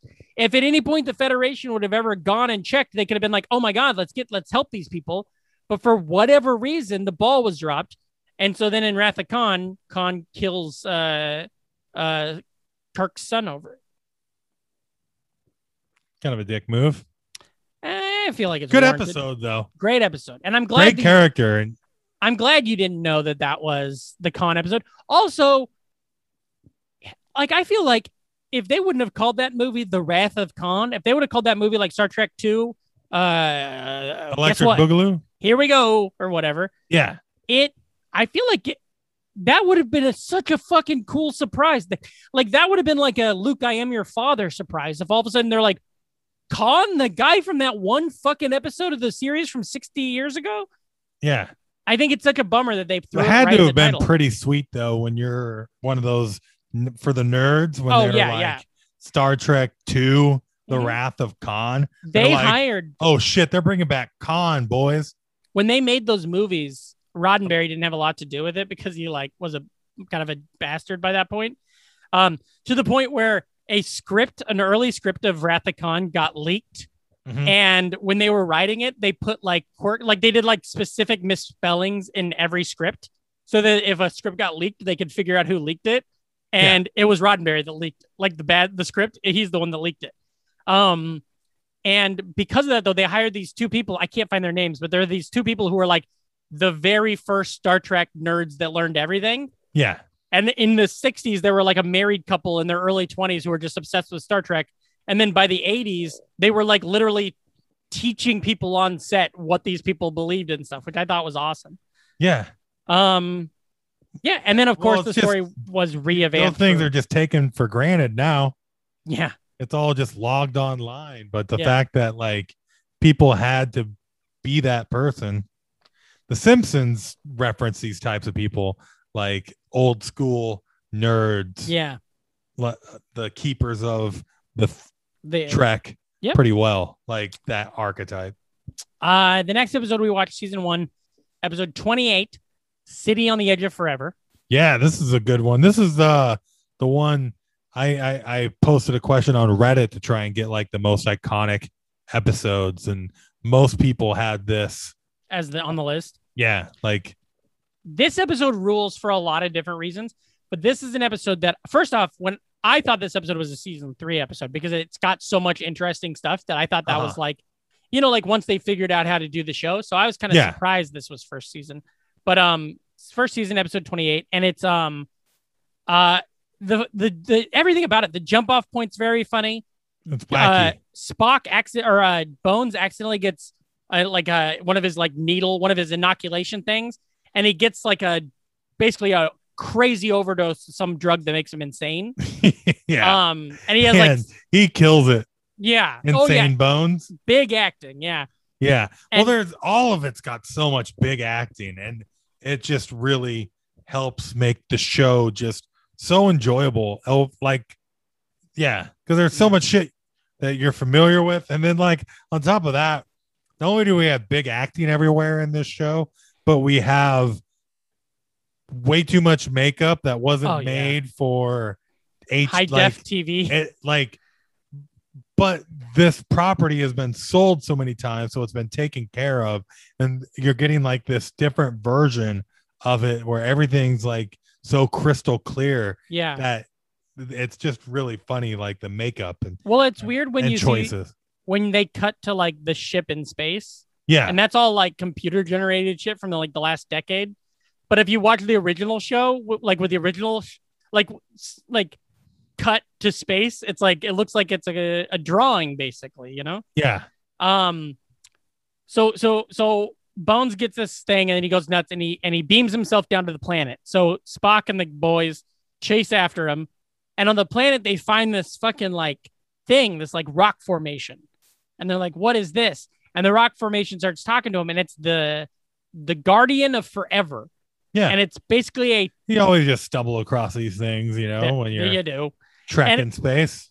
And it's basically a time machine or a time vortex everywhere. And then on it, you're seeing film roll of the universe in order of, Yeah, And so, seeing old movies, old gladiator movies. yeah. And stuff like that. Stock. World War I. Yeah, that's our history. Yeah. And so they're and the thing kind of can speak, and it's basically I'm the Guardian of Forever. If you jump in here, you're going to go there. Oh, I guess. And then Bones ends up jumping in there. So then Spock and Kirk are we have to go after him. You guys, if you, And they have to time it up too, yeah. which is awesome. It's crazy. It's weird. It's kind of Even get close to it in theory is kind of hey, all right, the weirdest whatever. thing is that they end up getting there before. Yeah. So Spock and Kirk. So Bones jumps in first, then Spock and Kirk jumps in. Spock and Kirk land in 1930s New York, and They're like, uh-oh, I got weird ears, man. We got to figure this out. Which is really great because it is so soundstage. Oh, like totally. everything is, but typically it's planets with purple background and Yeah. big planet rocks, you know? Yeah. That, There's that one- is your aesthetic, but now it's totally like soundstage town. There's one cutaway where it's like the Brooklyn Bridge from like 1960, a video footage of it. And you're like, it takes you out of it so much. You're like, oh, wow. Hey, okay. Yeah. So they land there and now they're looking for him. They don't know where he's at. And Spock's tricorder is messing up his like computer tech, his tablet, basically. Yeah. So he wants to find a way to get it to work. So they end up stealing some clothes, harassing a cop, hiding in the basement, and it's a mission. It's like a place for like a mission. Like Yeah. Well, they have a mission every episode. That's what they're Right. doing. That's right. And so they end up in the shelter, and the Yeah. women And that the best part is Spock's rocking a beanie. yeah, he looks great. He looks Yeah, like he's so about he- ready to hit an open mic on the Oh, Lower he- East Side. It's But it great. helps cover up his ears. Yeah. Which it's kind of funny because it doesn't take very long to get over his ears. I don't even notice them. Yeah. It was very funny when the cop's like, what's going on? And immediately he's like, oh, you're probably looking at my friend. He's Chinese. Yeah. And it's like, and if you're bothered by his ears, it's probably, and then Spock goes, the accident I had as a child. And he's like, oh, yeah. Dude, Spock, I mean, it's no surprise, but because Leonard Nimoy is awesome, but he is just like the heart of the show. He's most of the humor. Yeah. You know, it's no wonder why he's the breakout character. Totally. You know? And that was Because the he thing. also gets to be like, he's the straight man and he's the alien at the same time. They wanted to fire him after, I think, season 1. They were going to fire him and bring in a different character. And like he was like, I'm getting 10,000 fan letters a week. Yeah. It's like, if you fire, he's like, you can fire me, but if you fire me, your show is toast, bud. Yeah. Like, it's crazy. And he loved it too. I mean, obviously he was in a bunch of documentaries and stuff, and all these people loved the show and have like gone back and reflected on him in different Because ways. they're some of the first people to ever had to deal with the weirdness of being like in a beloved, superstar like that. franchise like that. Mhm. Like, people didn't go to like James Arnez from Gunsmoke and be like, oh fuck, Yeah. So then they meet the woman, Edith, played by Joan Collins, who is a babe, and you can tell she's a babe in Star Trek because she's always got like really soft filters on her. And she doesn't look 40. Yeah. And so that's one good thing about this, though. They don't do that weird unappropriate casting ages. Oh yeah. Which is a lot more prevalent later. Yeah. Like he's never fucking all a of- 19-year-old. Yeah, exactly. Edith runs the mission and is like, you guys can stay here. I got a room for you. And then Spock's like, hey, I got a hobby. Can I, anybody that has radio stuff? Because he's trying to amplify his tricorder so that he can figure out where Bones He's just is. trying to do some science shit. Yeah. And so He's a science officer, that's his wheelhouse. So Bones is just fucking, well, who knows?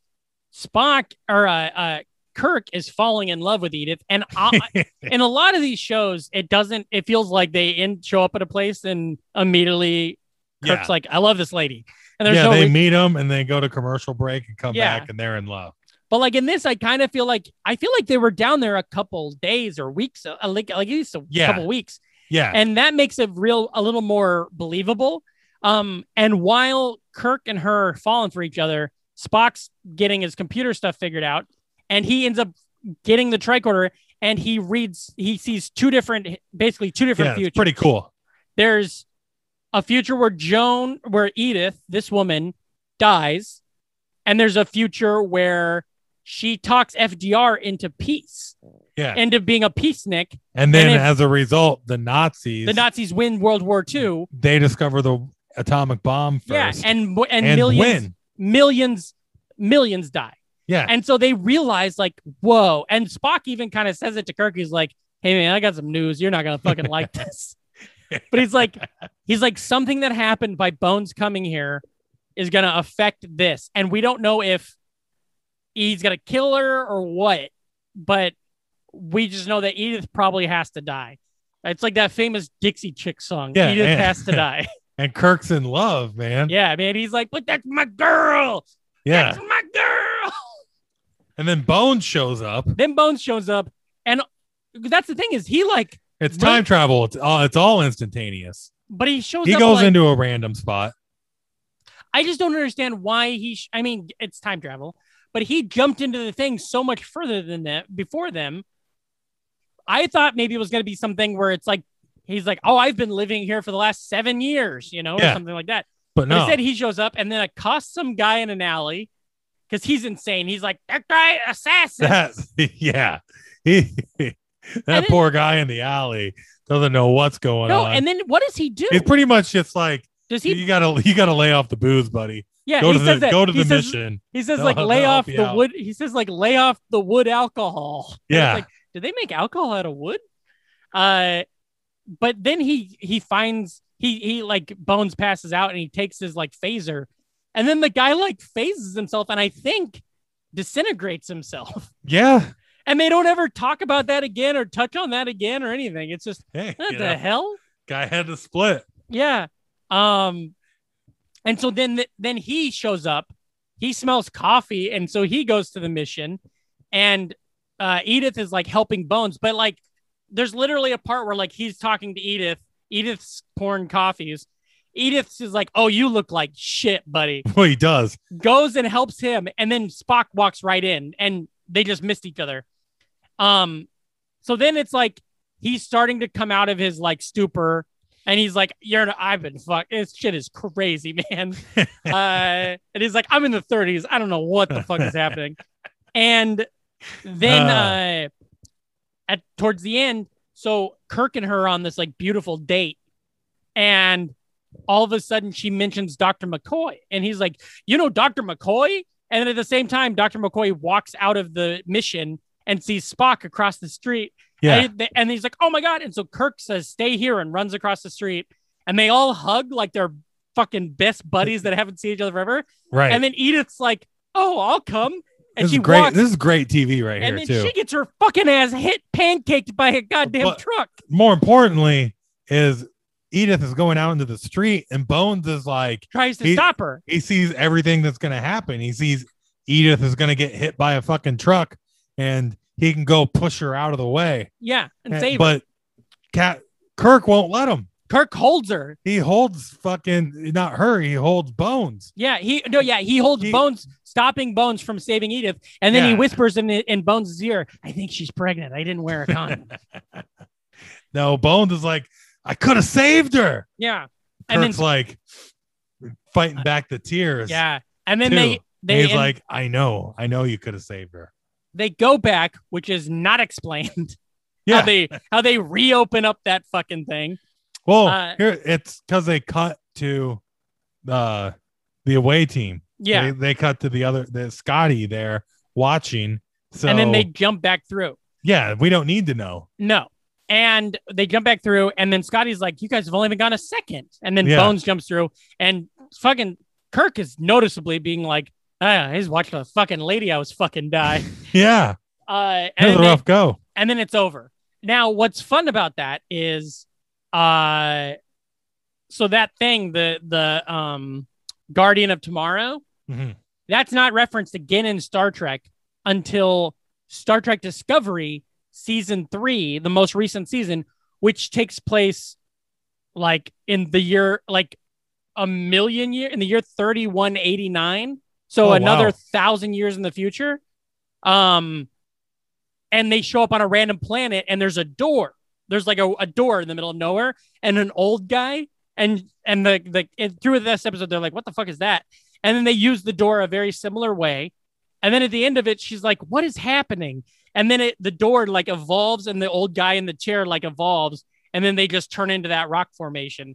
And you realize they're on that same fucking planet. And that I thought Wow. was very kick-ass. That is. After 40 years of not using that as a story thing, maybe it's been referenced in books and shit, but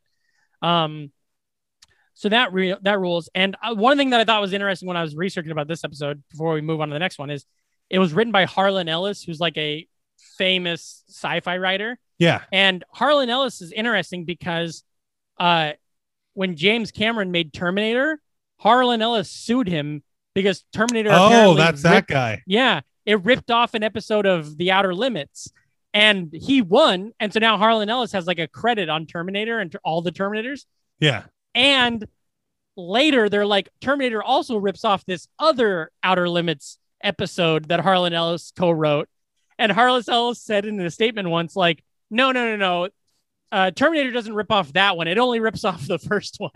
Yeah. And I think that's so funny. It's also funny just because these are all like sci-fi concepts. Yeah. You know? And but you got to like, think of like he was out there first. Yeah. And like, you know, like I don't love James Cameron. And especially once I watched that what is it? There's a Titanic movie from the 50s that I loved. Yeah. A Night to Remember. And he lifted the entire movie as in Titanic. It's like, oh, you're just ripping people off in that case. Like he's very technically beautiful as a good director. I didn't know he lifted the Titanic. Yeah, he pulled it up. That wasn't I figured they'd been in the news. He should have let those people. He didn't want to make waves, so he stopped. Okay. But yeah, so I thought that was interesting. Also, Harlan Ellis feels like he's one of those guys that's like cool, but like if he died like a number of years ago, but like a lot of cancelable type stuff. Yeah. Grabbing some lady's boobs at like a sci-fi convention and shit. It's like that bum that created Itchy and Scratchy. Yeah, sort of. Okay, next up, Mirror Mirror. Now tell me about this. Yeah. One. This is a good one too. Yeah. I don't remember what the one happens. you met? They're doing some shit out and about. Yeah. And they're getting beamed back. There's a storm. And what's interesting, I love the way these episodes start. Yeah. There's always such interesting starts.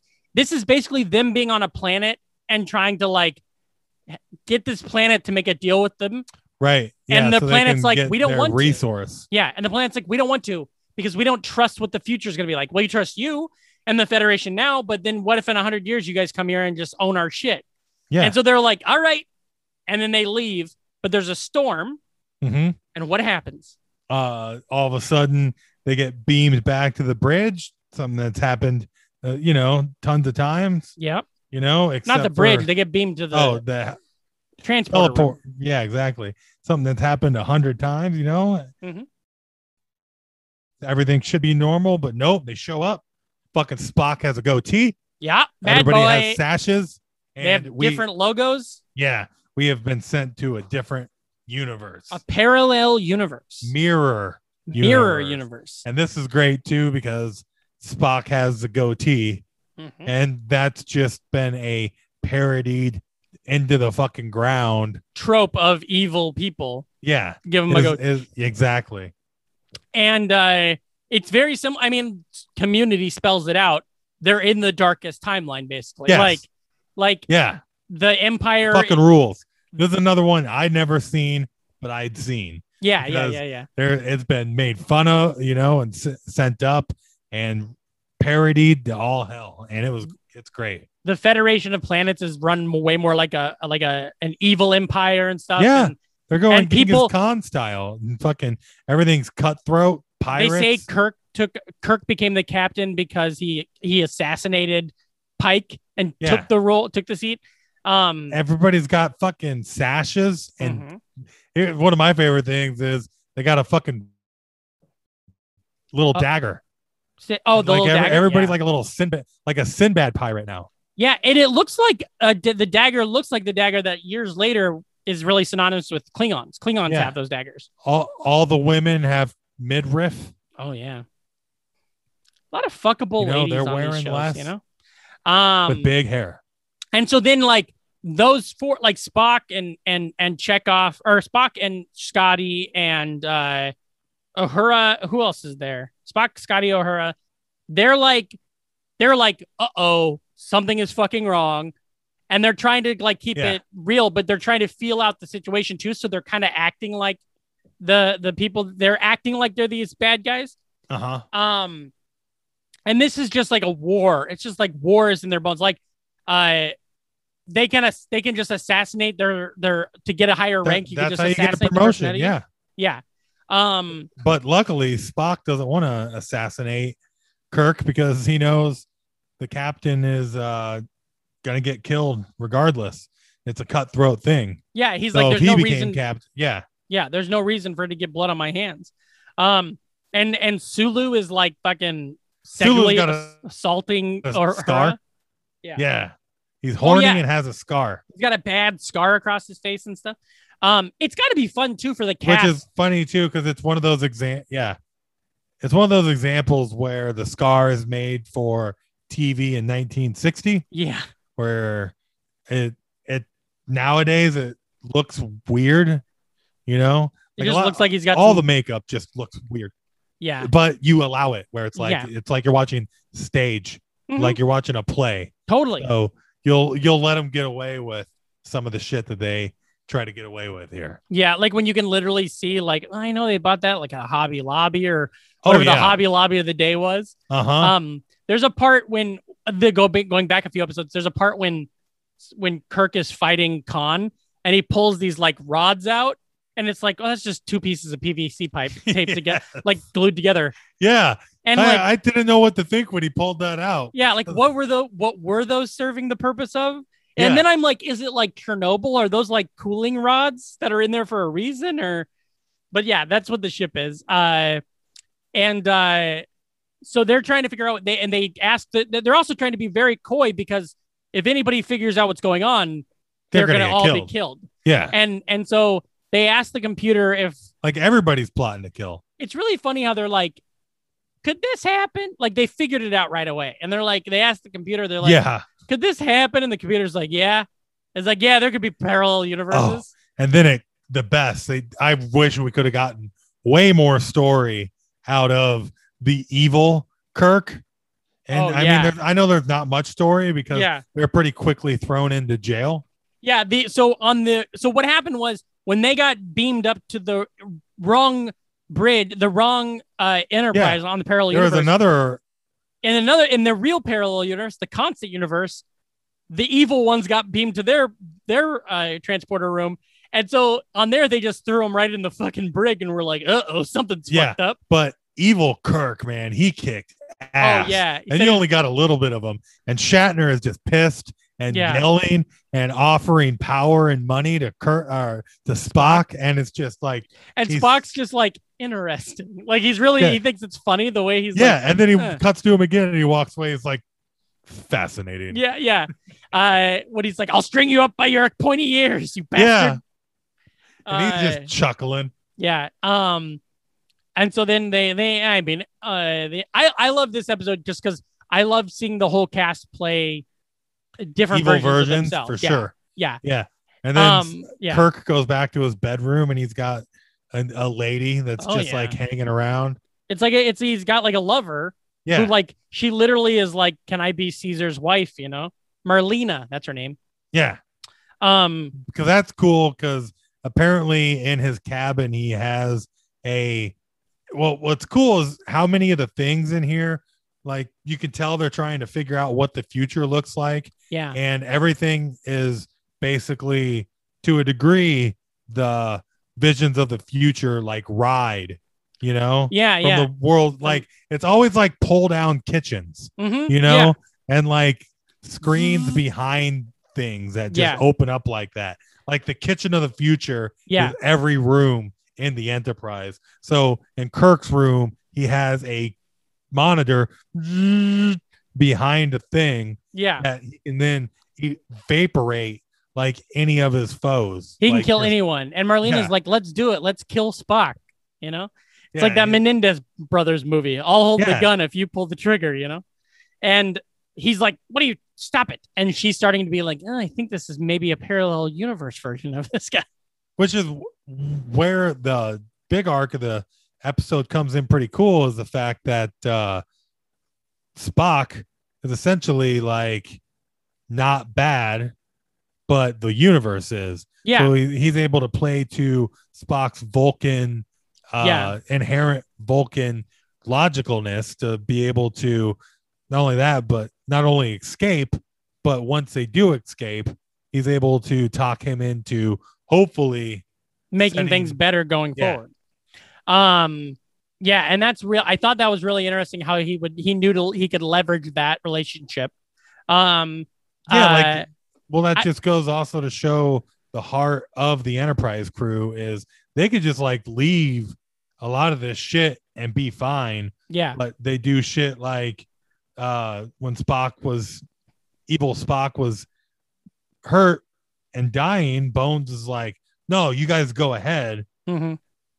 I have a duty to save evil Spock. That's right. He owes it to the ship. The thing I thought was kind of fucked up is when he's just like, yeah, I understand everything's weird, but I am still gonna like make out with this lady anytime she wants and stuff. Like, he was fucking that Marlena lady right away, right? Kirk is weird like that. Yeah, like it's super, it's just silly. And then it's so funny because a lot of Kirk you can tell is driven by executive notes. Mm-hmm. Like the executives at NBC would come in and be like, he's got to get with a lady. Yeah, he's got to this episode. People like ladies. We got the results back. The They're show like Spock and ladies. There was so much drama from this show too when it comes to like Shatner was such a diva that like they would get scripts like Chekhov talked about this. Walter Koenig in his book about how he's like, I'd get a script and Chekhov would have all these great lines and you're like, oh, cool. And then on the day when we get the shooting scripts, right, all of that is just Kirk stuff now. And you're like, and he's like, I have 2 lines now. And you're like, what the fuck, man? And like he would count. Kind of makes Galaxy Quest work even more. Oh, totally. Yeah. Knowing that Tim Allen's such a piece of shit. Yeah. Shatner would count how many lines he had in a script and how many lines Spock would have in a script and then raise hell. And I have heard of the rivalry between the two. In the credits, William Shatner's name is like a couple font sizes larger than everybody else's. He also has to get all of the lines in the Priceline. The Priceline. Oh, the Priceline commercials. Yeah. It's super weird. And then and the drama just keeps growing after the movies. Like once the movies start being made, like fucking Leonard Nimoy hates everyone. These and first leaves. 3 episodes are great lore episodes. Mm-hmm. Like just between pop culture and Star Trek. Yeah. To get into. And then I think the next 3 that we watched were more like Star Trek, like everything's set. So now we can start doing wacky shit. Totally. Like that's where they were because it's the middle of season 3 by then. Yeah. Or middle of season 2. Because the next episode we did was that a piece of the action. Yeah. Well, hold on. Before we move on, I want to wrap up with this story. What I love about the end is they figured out how to use the ship to send them back to their parallel universe. And at the same time, I guess we're just supposed to understand that on the other ship, the same kind of thing is happening. Like, and then they swap and they go back. And it's funny because good Kirk then is talking to good Spock and he's like, how did you know? And he's like, well, I'm sure it was a lot easier to act like a barbarian on a ship full of barbarians as opposed to them being barbarians on a ship of us normal people. Yeah. And like, you're like, oh yeah, right away. It would have made sense, and then he's sitting on the bridge and like some new lady that works on the ship comes over and is like, oh, here's this for you. And he looks at her and it's that Marlena girl. And he's like, holy shit, baby. Yeah. He's going to call her up to his office, I'm sure. Yeah. And then Spock like literally calls him on it and is like, hey, what's going on with that? And he's like, I don't know. She seems like a nice, likable girl. It's like, you're gonna abuse your power, aren't you? You fucking piece of shit. A cheeky fuck. Yeah. Then we move on to Piece of the Action, which I've always loved this episode because I just think it's fun. It's fun. Stupid fun. And there's a lot of episodes. Everybody is having way too much fun. There's a lot of famous Star Trek episodes like this. Trouble with Tribbles is like this. The one with the where they go to the planet where the whole planet is children. There's no adults. Oh. There's a lot of episodes that are like that where it's like something crazy is happening and everybody's just kind of being silly and there's not life and death is not as important, you know. And on this one, so they go down to Sigma Iota 2. Uh-huh. And that's where a ship was reported missing 100 years ago. And they basically find out that the culture of this planet is it's like an Earth-like planet, but they're Yeah. basically in the Earth's 1920s. Like they got some kind of the book, mob. and they Yeah. decided everybody play gangster from now on, and it's fucking beautiful. Everybody's carrying around a Tommy gun, Yeah. wearing a fedora. The and book was most importantly, overly relying on dumb gangster talk. totally. The book that they found was Chicago Mobs of the 20s, which was published in 1992, apparently. Yeah, And then that's what that becomes. And so they it's so base funny. their entire culture on it. When they first like radio them, they're like, where should we land? And then he's like, I don't know. There's a yellow fire truck at the end of the block. You can go there. Yeah, It's so funny. uh-huh. And then just chaos ensues with them like fucking Kirk trying to drive a Rolls Royce Mm-hmm. is great, and they're just Spock's like, well, I believe there was a thing called a clutch. Yeah. Just And that's where like one of my favorites are, and one of the most popular Star Trek things ever is Star Trek 4, the voyage home. The Voyage Home, which is them going to 1986. And that is what this is setting up. It's like them having to be like, all right, we got to pretend like we're not from the fucking future. And I love that. I think that's fun. Always fun. Yeah. And Kirk just in this entire episode is getting away with being able to talk like a gangster. Oh yeah. He's like on full tilt in this thing. And like, you could tell just like, this is like Shatner's like loving every second of this episode. Probably grew up watching this type of shit. Yeah. And that's why this show had to be fun to be on when it comes to stuff like that, because like you're doing the sci-fi thing, but to this day, they're just doing a fun, weird 1930s gangster movie. Some weeks they're doing a Western, some weeks they're doing a Roman play and stuff, It's great. Yeah. So walk me through. There's the bad guy. What's his name? Krakow. Yeah. I don't remember a whole lot of the guys. Yeah. I know one of them, when you first see him, he's got a wall with nothing but Tommy guns on, hung up behind him. Looks like a GOP senator doing a Zoom call. They're really good at from this book, they're really good at like making things work, so they made all these Tommy guns and everything like that. And then they corner them, Spock and Kirk and McCoy, and they're like, they take one of the gangsters up to the ship. And then later, when Kirk's making that big spiel where he's like, you gotta fucking listen to me, man. And he's like, they're like, they have a ship. They showed me, but I guess maybe I just saw 4 guys. How do we know there's more of you? And it's so funny. They're fucking Looney Tune characters. Yeah, everybody. Fucking Kirk is literally standing on a pool table this whole time, during this whole argument. And they get the ship to stun a bunch of people on the street. They're in the middle of a shootout. They just it was good stuff. Yeah. And so they end up making a deal with them because they're not in the past. And basically they need to let them know the Federation is real. So they make a deal with them about the Federation will come around to check on them, but really it'll be to collect their cut. Yeah. And so the end of it is really funny where it's like, they go back to they make the deal. That's it. So when the Federation will come to check on them, it'll be to collect their cut of, it's like mob talk, or it's like normal mob. And I just love how there's all these different Star Trek things trying to be serious. Yeah. In the world. Yeah. But there's always going to be these canon fucking stupid stories going on. Yeah. These people can be that's probably why the Orville's got such a following, is a lot of these newer shows can get all up their butt. Yeah. But in reality, there's a planet where everybody's running around with Tommy guns. That's the thing that I say that they got it with Discovery. That's the problem with Discovery, is they're taking themselves just a little too serious.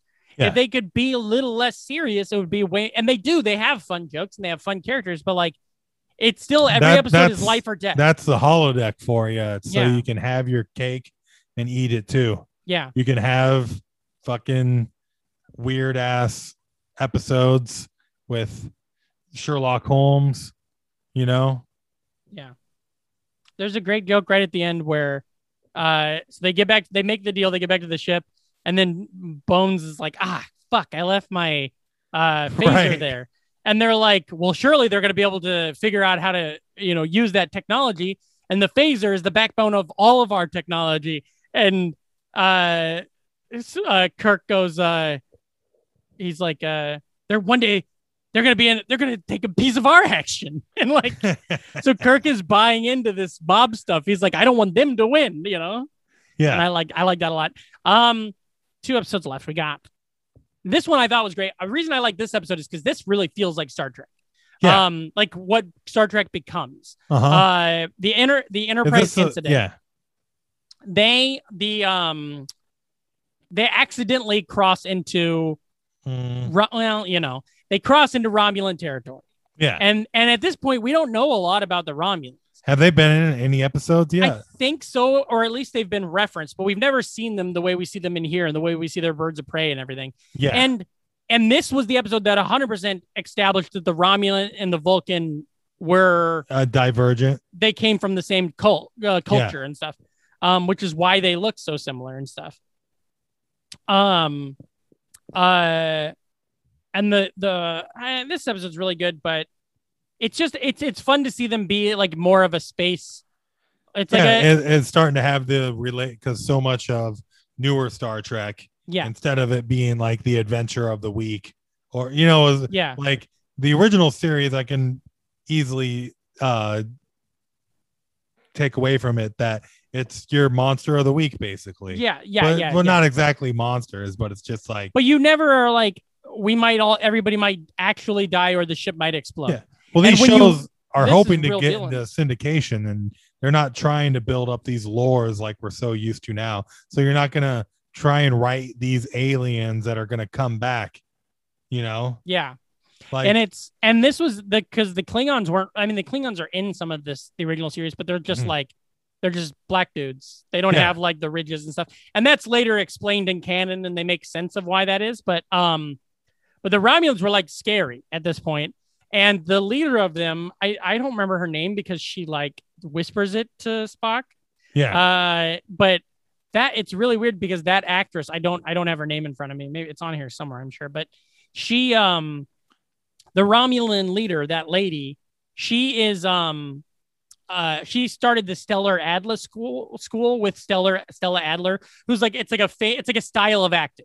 Mm-hmm. Like there's a style of acting that's like the Stella Adler style. And she started that school with them. And so she's like a huge acting coach and acting teacher. And she taught like Mark Ruffalo, she was like Mark Ruffalo's teacher.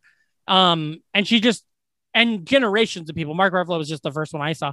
And that's cool that like they had these like people on set who were like, I just liked all the Romulan costumes. Oh yeah. The costumes are great. Costumes throughout like every episode are great. Yeah. Just because they're so out there trying to make something that you've never seen before, but it's also got this like sci-fi, like your classic era sci-fi kitschiness to it. Yeah and I like that. That's what I like about this episode is it just feels like they're really exploring who the Romulans are. It's universe building before universe building. That's right. Like it's a very important episode to what's going to happen to this giant franchise. Yeah. That at the time we're just trying to write an interesting story this week to sell TV dinners. Yeah. And then eventually Kirk turns himself into a Romulan. They like make him look like a Romulan, which is really fun. And Spock's like, you gotta fucking get rid of those ears. Spock almost bangs the leader of the Romulans and he's kind of falling for her, no, he doesn't. Spock is he's a total fuck boy. He is a fuck boy. He's like a simp. Yeah, he's totally playing this girl. Yeah. So he can like save the day and steal the fucking cloaking device, the MacGuffin of the episode. They have a fun interaction early where she's like, you're a Vulcan, so you can't lie. And he's like, that's true. And she's like, so tell me about this. And he's like, well, just because I don't have to lie doesn't mean I have to fucking tell you everything. Yeah. And I thought that was really fun. But yeah, that's a great one. And then do you want to just move on to the last one? We're there. Yeah. Right. So the last one, now this one I picked because this is one that when I think of Star Trek, I think of this episode. It's such a interesting, weird Yeah. silly, and it's season 3, episode 22, The Savage Curtain. And It's is- basic. Yeah, Hopefully, go ahead. they sued Marvel for Secret Wars, because Yeah. that's basically what's going on. Is they run into an alien species that reads their mind and gets then like a super group of the best and the worst of the pretty much Spock and Kirk's Kirk. mind. Yeah. So it takes them plus their favorite heroes versus their most feared villains. Yeah. So it's Kirk. Well, so it's Abraham Lincoln, which Yes. it starts with them like being in space, and all of a sudden Abraham Lincoln is floating in space in a chair, and you're like, Yeah. all right, let's This is- go. This is why we watch this type of shit. And then and they invite him on board, and they like go all out, and everybody's like, I think Kirk's fucking stupid. Like he thinks this is really Lincoln. Because But he's- spoiler alert, like I said, they Mhm. used his brain. Yeah. So he's getting like his ultimate representation of his ultimate hero is showing up. Yeah. And so let me double check this now. So it's Kirk and the evil person that from his brain is Collis. Is that correct? Yeah. And Collis is a Klingon. And then Spock has Surak, which is like a famous god, or whatever, almost like godlike figure in the Vulcans. And then also Yarnek. Yeah. And then there's also some bad commander, like human commander, and Mhm. Genghis Khan are there Yep. as well. Genghis Khan and Zora, a humanoid named Zora. Yeah. And He's kind of like the obvious foil to Kirk. That's So right. he becomes the leader of the bad guys. Yeah. And then they like eventually they start to use the planet against them, and so they get spears. Which is great. Yeah. Seeing Kirk and Spock hanging out, talking to each other, sharpening spears. And it's funny too, because they have this tool and he doesn't really know how to use it. And he's just using it for a little bit in the episode. mhm. It's just funny watching Shatner bumble with a stick and Yeah. a rock at one point. Meanwhile, Spock's stick is already sharpened. Oh yeah. So It's a great he's stick. able to just keep working on the tip of his stick and not look like I don't know. It's just one of the weird takeaways I took from this episode. Also, the alien that Mhm. wants to watch them battle looks like a turd monster. Oh Like- yeah. Like if the Power Rangers had to fight a turd, A big shit. yeah, it's this alien from Yeah. this episode. And it's just fun how it all fucking like seeing it all play out and just imagining how they wrote it, imagining how they were Yeah. shooting it, and knowing that it's a late season 3 episode. So at this point, they probably knew the show was done, or maybe the writing was starting to get on the wall. So it's like, Yeah. let's do that fucking Abraham Lincoln one. Jeff It's been wanted to do. it's been there forever. Let's Yeah, just yeah. And so I thought that was great. So let's So those just are- Tim Burton, Planet of the Apes, this fucker. I don't know if this was a good one to listen to, but I do think those are inherently 6 interesting Star Trek episodes. Why they're interesting. Do you think you'd ever go and watch the whole series top to bottom? I probably, maybe, I don't know. There's so much time in there, but I think I'm more prone to just throw on random episodes. Yeah, it's a good 'Cause show to. it's- It's a good Star show to Trek- put on at night. Star Trek is perfect late night television fare. Yeah. Just because the beeps and the whirs Mhm. of the bridge Yeah. just make great like white noise to fall asleep to. Yeah. I've been doing it forever. So like, and again, man, just like it works. This show is aged so well because it's such a fucking institution. Yeah. And then like the creativity just fucking oozes Yeah. through the screen too. And you can tell everybody enjoys doing it.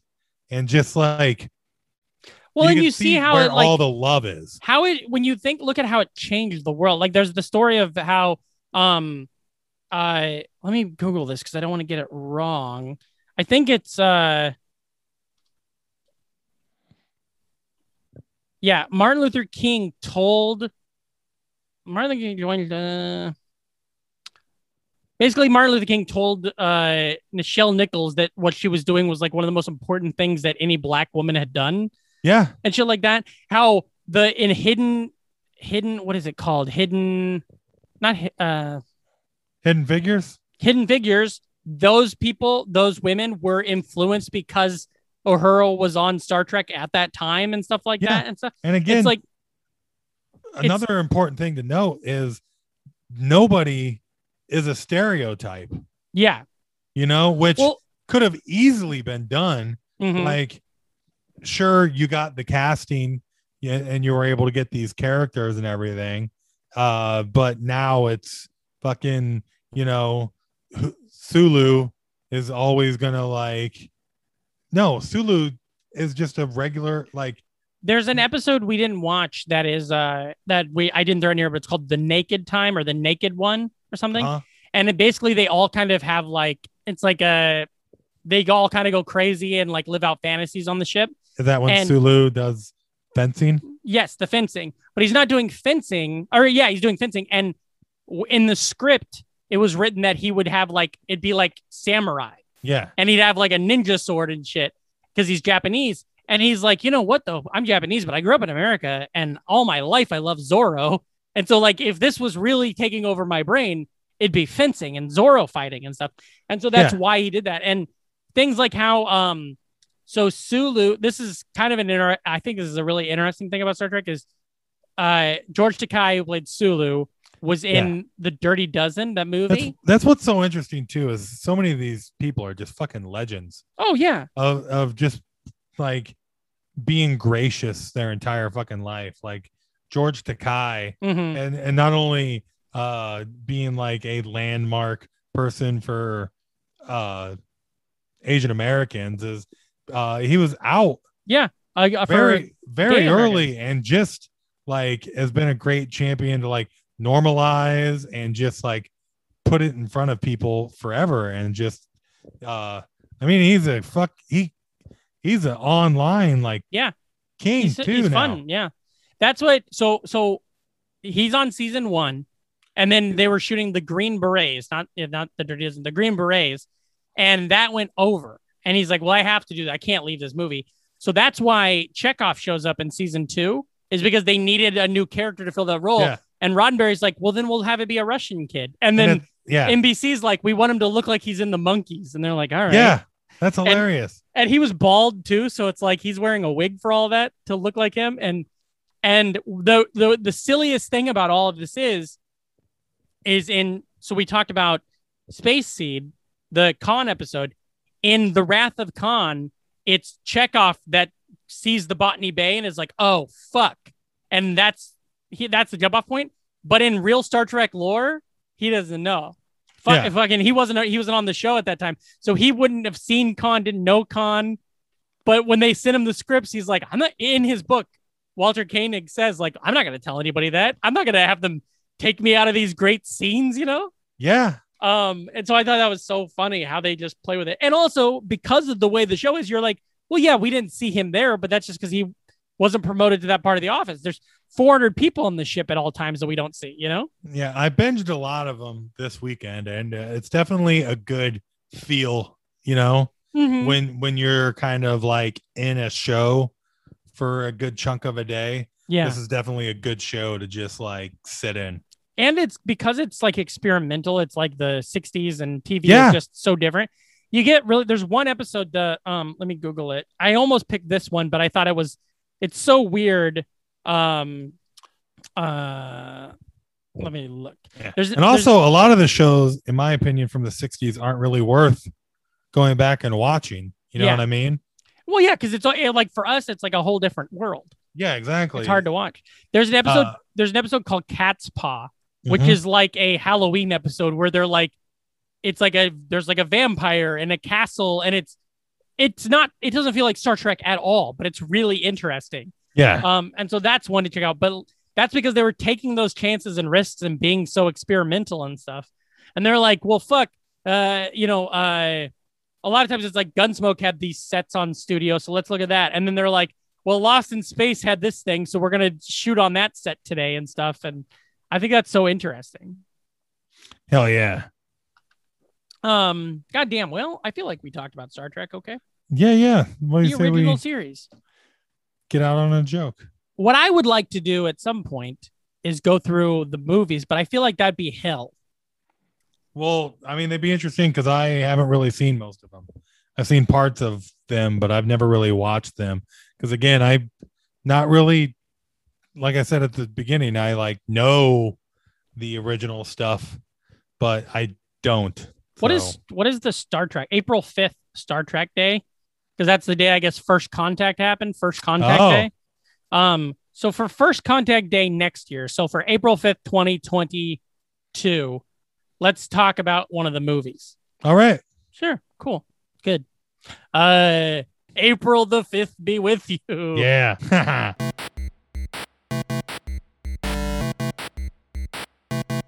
Well, that was the show. Goddamn, buddy. That was fun. It was fun talking about Star Trek. Hell yeah. I'm pumped for the next one. I'll tell you this. Star Trek, the original series, has been talked about on a million podcasts. None of them, though, talked about it the way we did. None of them picked those 6 random fucking episodes and then spoke in depth about some of them and kind of glossed over some of them. Well, you know, it's one of those. It's like, you know, when you're writing something on a wall and you have a magic marker. Yep. And you wrote the first 3 letters. And then it all kind of of a starts sudden you're fading. like, I'm not going to have enough room to fit my other 4 letters in. Yeah, and this marker's drying up. And have them be this size. Yeah. So I have to like start to scrunch in at the end. That's kind of what happened there.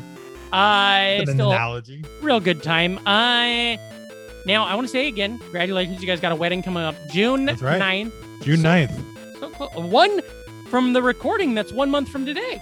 That's right. That's crazy. Are you got jitters? Yeah, I got jitters, critters. You thinking of runaway bride in it? Can't. Oh, okay. Where are you gonna go? You live together. Right? That's In the exciting. backyard, I'll just run into the bedroom. That's The so other fun. room. Where can the listeners find you on the internet, dude? Reamcore. REAMKORE. On all the things. So that's where I'm at. Check that out. Pretty soon I'll be in the kitchen Yeah. making Sunday dinner. Oh, what are you gonna make? Creamy chicken. It's pretty much one of the easiest meals you can make. You grab some chicken breasts and a can of cream of mushroom soup, Okay. and then throw it in the oven together. And you can add some stuff to it. I'm gonna add like bacon and cheese, but Okay. just a easy creamy chicken. Now, I'll tell you what I made. First off, listeners, you can find me at Patrick Case. It's at PATRICKHKSTIE, PatrickCasey.com for all upcoming shows and dates. Stand-up's coming back now that I'm vaccinated, Yeah. so I'm excited for that. You can actually probably start seeing real dates on there again soon. Here's what I made this week. Maybe I talked about this on the show a little bit, but I'm real into Hamburger Helper. Oh yeah. And using like How Beyond can you Meat. not be? And I made, first off, okay, so there's my grocery store. I swear to God, they just got like 2 boxes of Hamburger Helper, and then I'm the only one that bought it, and now it's all gone. But they got Stroganoff. Like they got like 100 boxes of Stroganoff, 4 boxes of Cheeseburger Mac, and then like 100 boxes of Philly cheesesteak. Okay. Okay. So I bought the Cheeseburger Mac because I love it, and it ran out.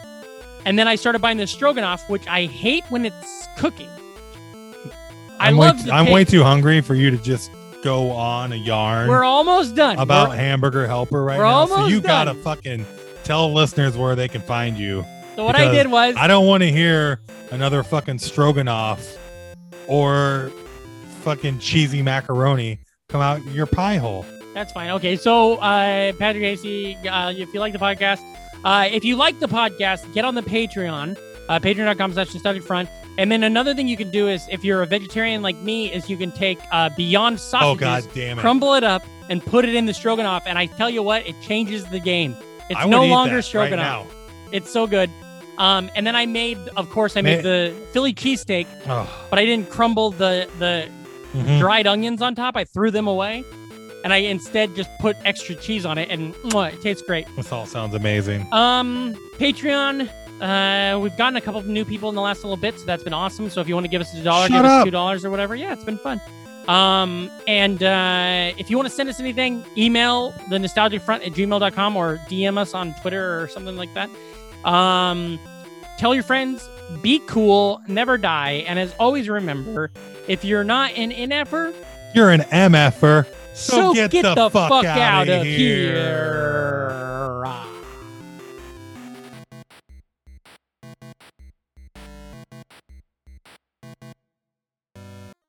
It's great to have friends like Patrick and Reem who are obscure and yet thoughtful.